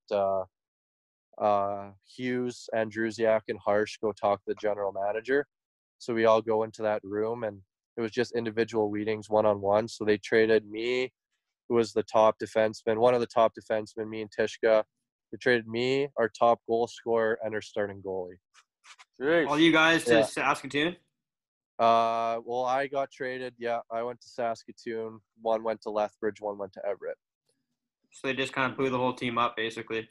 Yeah, they blew the whole team up. And well, actually, at the beginning, they told I was the last one to go in, and Druziak went in. He comes out. He's like, I'm going to Everett. Hughes comes out. He's like, I'm going to Lethbridge. I go in there. I come out. And all they said was, there's 3 teams in the mix. We're not telling you which teams, but you're going to get traded here soon. So, I had no idea where I'm going. I'm, like, helping Andrusiak pack up his stuff because Everett's 45 minutes away. So I'm just helping him pack out and just hanging out with my girlfriend pretty much, just chilling in Seattle, just going downtown and stuff like that. And then there was a trade rumor that I was supposed to go to Vancouver. So that's what I heard, and I was pretty prepared to go to Vancouver. It wasn't very far still. So, and then I woke up in the morning, and I didn't see who was calling me, and I just answered. It was like 7 a.m. I was like, hello? They're like, hey, Reece, this is Colin Priestner from the Saskatoon Blades. I was like, oh, hey, how's it going? He's like, good. Did I catch you at a bad time? I was like, no, I'm like just eating breakfast. I'm fine. Yeah. And he's like, and I'm like trying to wake up, trying to comprehend things. He's like, yeah, so we just traded for you and stuff, as you know. And I was like, oh, really? And then he's like, oh, they never told you yet? And I was like, no, they never told me. He's like, oh, okay, I'll call you back later. And then he just hung up. And I was like, because they're not allowed to do that yet, or what? yeah, I have to hear from Seattle first, apparently, if it's in season. Yeah. So I just was like, okay, like that was kind of weird. Yeah, I called my girlfriend, I called my parents, tell them I got traded, and then the GM calls me 2 hours later. He's like, yeah, like, sorry it worked out this way, but you have a flight in 4 hours to Vancouver, and you have to get to Vancouver in 4 hours. You have a flight, then you're headed there tonight. So oh my gosh. Yeah, ended up walking in, and I mean, Saskatoon, we were pretty good. I honestly thought we had another chance of winning the league. When you got traded, I actually thought that was because they were trying to make another championship push.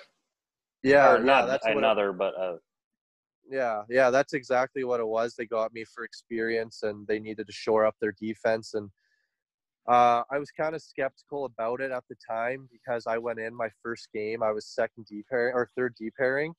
I was like, okay, and then kind of just kept going throughout the year, and they got me for depth. It turned out to be, which it was. I mean, if they wanted to be a play to shutdown role, I'm a two-way guy anyways. Like I'll do that. So kind of just played that third defense role, and then just went on from there and swept the first round against Moose Jaw, and then second round ended up losing to Prince Albert in 6. But I think if we could have got past Prince Albert, I think we could have won the whole thing. yeah, 2 championship rings sounds pretty sick, eh? Yeah, it sounded not too bad. And then obviously Saskatoon, like there's some unreal players there. I mean, Kirby Dack. I was just going to ask you about Kirby Dack. Here, I'll ask you this. Okay, so obviously he was a horse in this series against Edmonton. I didn't realize how big of a guy he is, too. Yeah. Him and Barzal, who do you think, like, if you had to say this one is a little bit better, which one would you say, or are they just too different? I think they're too different, but really their playmaking is the same. I think Barzal's a bit better of a playmaker, but they're both centers too, and being a centerman, I would have to say Barzal's more skill, but Kirby is probably one of the best centermen I've ever played with. He's always back in the D zone. That guy, he can win stick battles as a 17-year-old in the league. He was winning stick battles with one hand. Like he was outrageously strong, and it was like having a third defenseman out there. Like the support was unreal. I know we haven't got to Winnipeg yet, but I'm curious about what your thoughts were about Matthew Savoy and getting to play a couple games with him. Like how good does he look? Yeah, looking back at it, I played with a bunch of amazing players. A lot of good players, man. Yeah. I was doing my research for your interview, and I'm like, God, Harsch has played with some great hockey players. Yeah. Savoy, I was kind of like, okay, like we'll see how good he is kind of in camp and stuff. And he ended up being a little ill the first couple days. And then after that, once main camp came, he was practicing with us, and we did a one-on-one battle drill, and it's me versus Savoy, and it's like kind of just a little corner battle. I'm like, oh, like I got this guy. Like he's young, he's supposed to be the next great one. Like I'm gonna shut him down.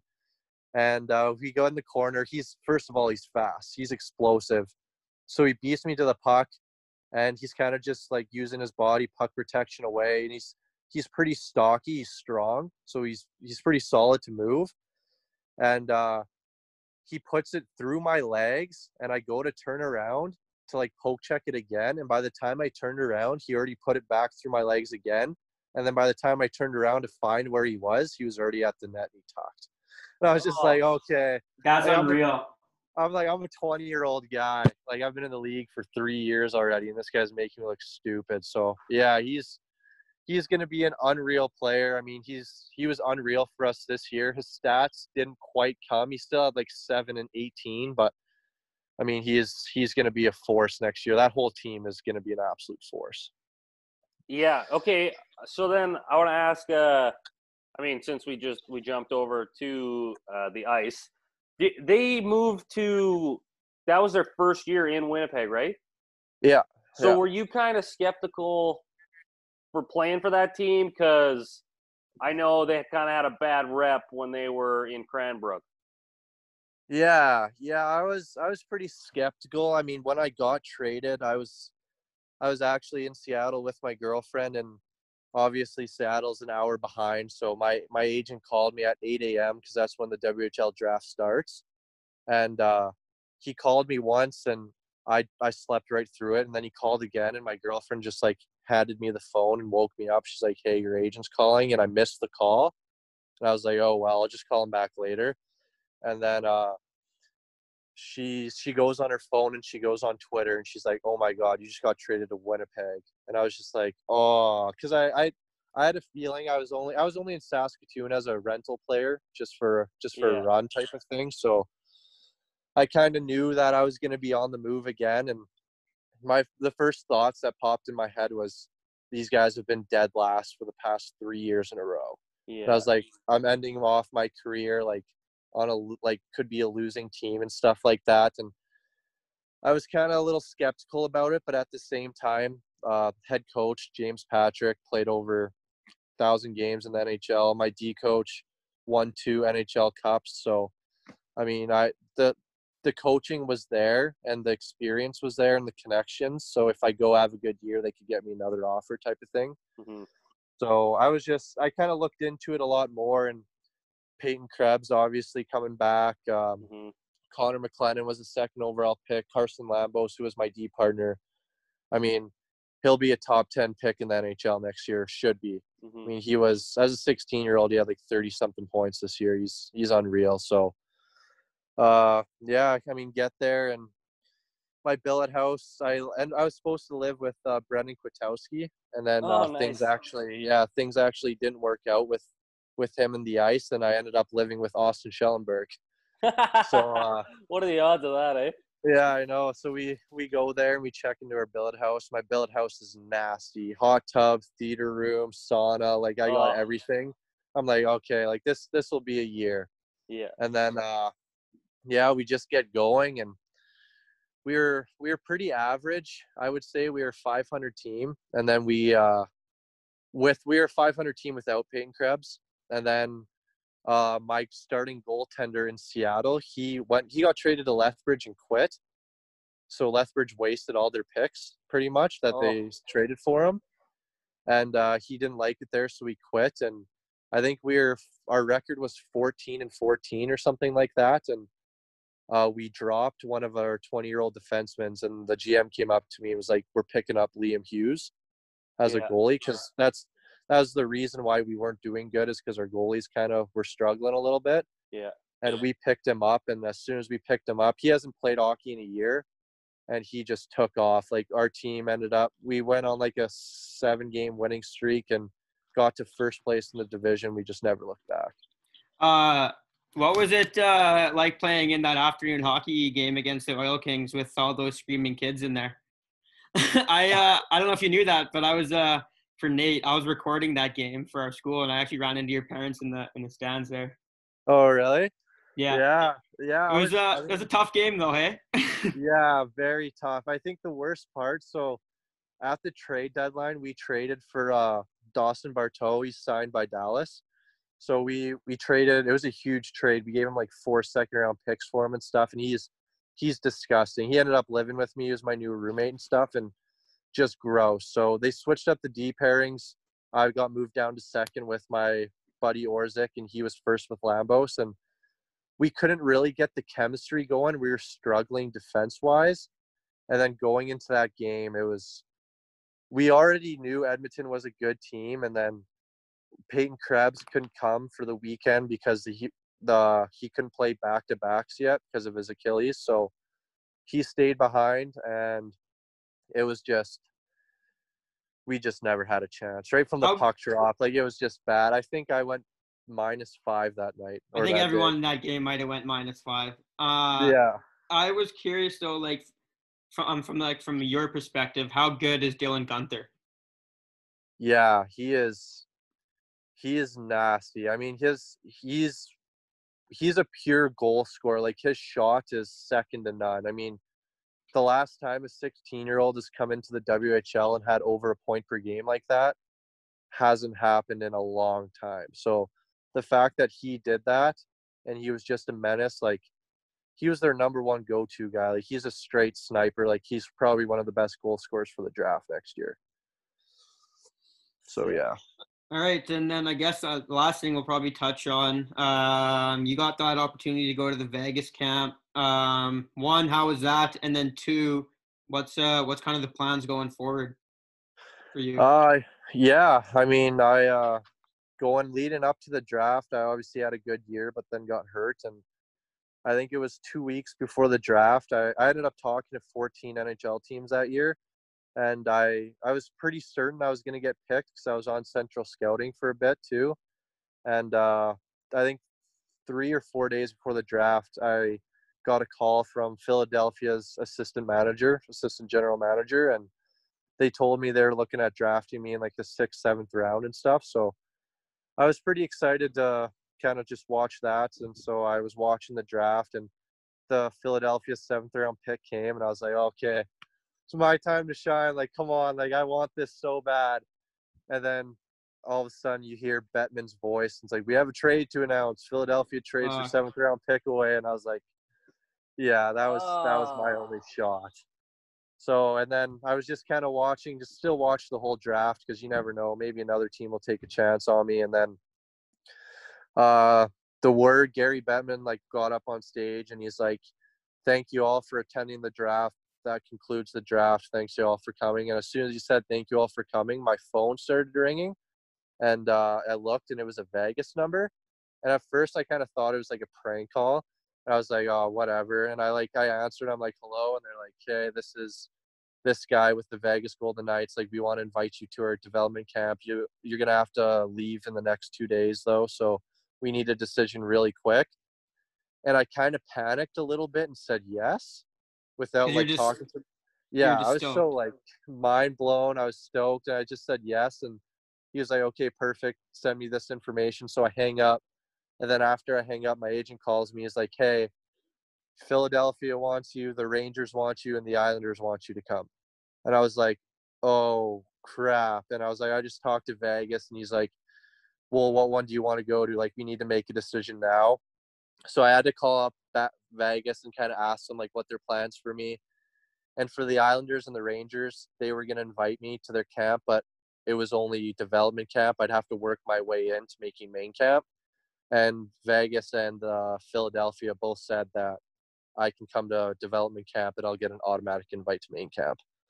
So I kind of just went with Vegas. I looked at the D situation, and a buddy from who played on Remmer's team signed as a camp invite the year before. So I know they like to do that.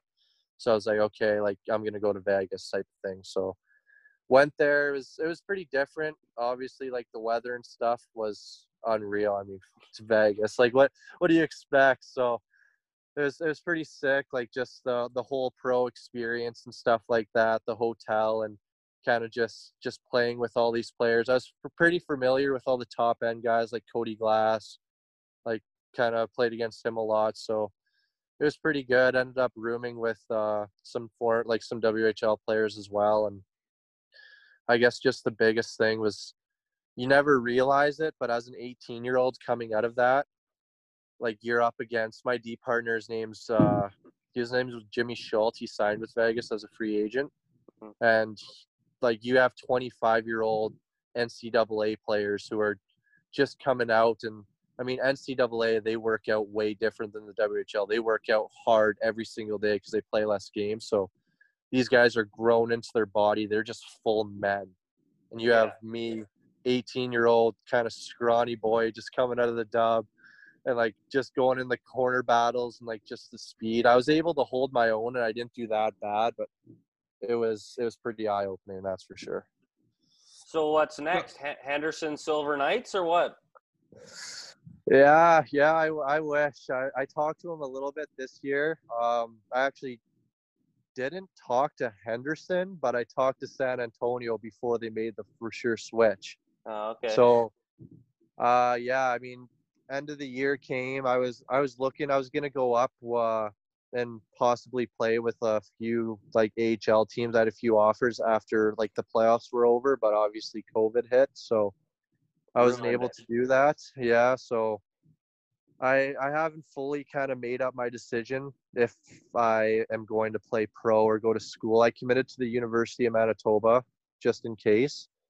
And that's the plan is right now is to go there and head there in October. But I've had a few calls just with some East Coast teams. Not a big fan of playing in the East Coast. So I'll kind of be looking at, I had a few two-way offers for the kind of the AHL two-way deal. So I'd probably play in the East Coast anyways. But I mean, yeah, kind of just look at all my situations. Don't really want to waste my schooling, so I might go to school for a few years anyways, get a degree, and then go play pro hockey after that, maybe hopefully in Europe somewhere.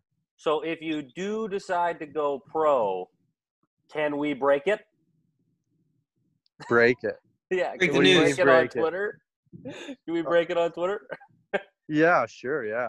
Oh, nice. That'll be our first big break, Livy. Yeah, we got to get in the scoop game. Yeah, I mean, yeah, I guess you never know. The plan still is to go to Manitoba, but I've been in a few talks, and I was planning on, so what you can do is you can play like East Coast up until Christmas, and then after Christmas you have to go back to your university team, or you play the whole year, then you have to redshirt if you go to school. So I was thinking of just signing like an East Coast deal, go the first half, and just kind of see how it pans out. Because if you sign an East Coast deal, you can get called up by any AHL team. Oh. As if you sign an AHL deal, you're stuck with that one team.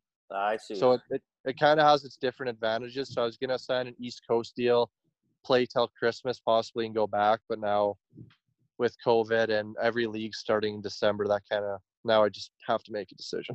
Oh, yeah. COVID kind of messed with it. Okay, I have one more question.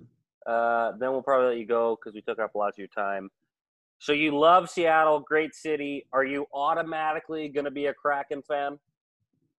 Yes, I actually just confirmed my order, and I got 2 hats coming. So you're not a Canucks guy anymore? I'm not. Honestly, I was only a Canucks guy for Luongo. Okay, that makes sense. I love Luongo. Otherwise than that, like, I've always been an Oilers fan, and I still am an Oilers fan, but just my girlfriend's dad put down some money, so he's got 3 season tickets for the Kraken. Sick. So when I go down there, I'll be catching some games. And you I can't be a would bandwagon Kraken. if you just join right away. Yeah. You gotta. No such thing as a bandwagon if you're there from the establishment, hey?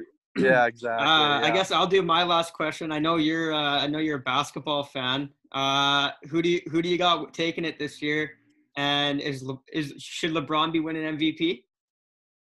Well, first of all, my predictions haven't been too hot lately. I recently predicted the Panthers to win the cup, so that one kind of backfired a little bit. But for the NBA, I mean, it's kind of hard to say. My favorite team's Houston. I love Harden. He's my boy, so I think I'm gonna have to go with Houston if they can pull it all together. I would say them. And then for LeBron, I think he's lots of mixed opinions on him, but I think he's the greatest athlete in the world to dominate a sport like he does at that age. Like, it should be no brainer he's MVP. I mean, he's kind of falling apart right now, groin injuries, got the gray hair on the beard a little bit, but I also feel like now that they secured first place in the West, I feel like the rest of these bubble games up until playoffs, like, I don't think they're trying. Like, I don't think they care. Yeah. I mean, you look at the Suns. The Suns are 5-0. They're the only team who hasn't lost yet. And yeah, I mean, with all that stuff, like with Portland the other day with Damian Lillard and going the Clippers? after Paul George and Beverly. I mean, Portland could be a wild card team too. That's something I always regret, is not going to a Trailblazers game actually. Yeah, that would have been a blast, especially seeing Dame. Only 2 hours, so Okay. not bad. Yeah. Cool. All right. Well, thanks, Reece, for your time today. I know we went pretty long today, but it was a good talk. We appreciate you coming on. Yeah, thanks, boys. Yeah, it was good catching up with you guys. Good That was TikTok. awesome. Haven't seen you guys in a while, so it was good. Yeah, Yeah, definitely for been a sure. while. I think for sure we should like, depending on what you keep doing, but we should do this again. I think for sure. Yeah, for sure. That'd be awesome. And I know your buddy Bear, he has nothing to do now because he just got crushed by the Blackhawks. So, give him a little ring. Tell him Mad Specialists are available. Yeah, I'll shoot him a text. Oh, Yeah, all right. You Do it. Help us out. Alrighty, sounds All right, good. Harsh. Thanks, boys. Love you, buddy. See ya. Love you, boys. Peace. Hey guys, want to thank you once again for listening to this episode and all the other ones.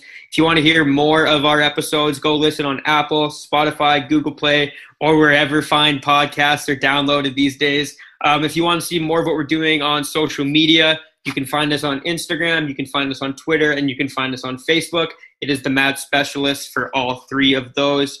Again, we appreciate your support. We got big things coming up in the future. And have yourselves a lovely weekend. Oh my God, who the hell cares?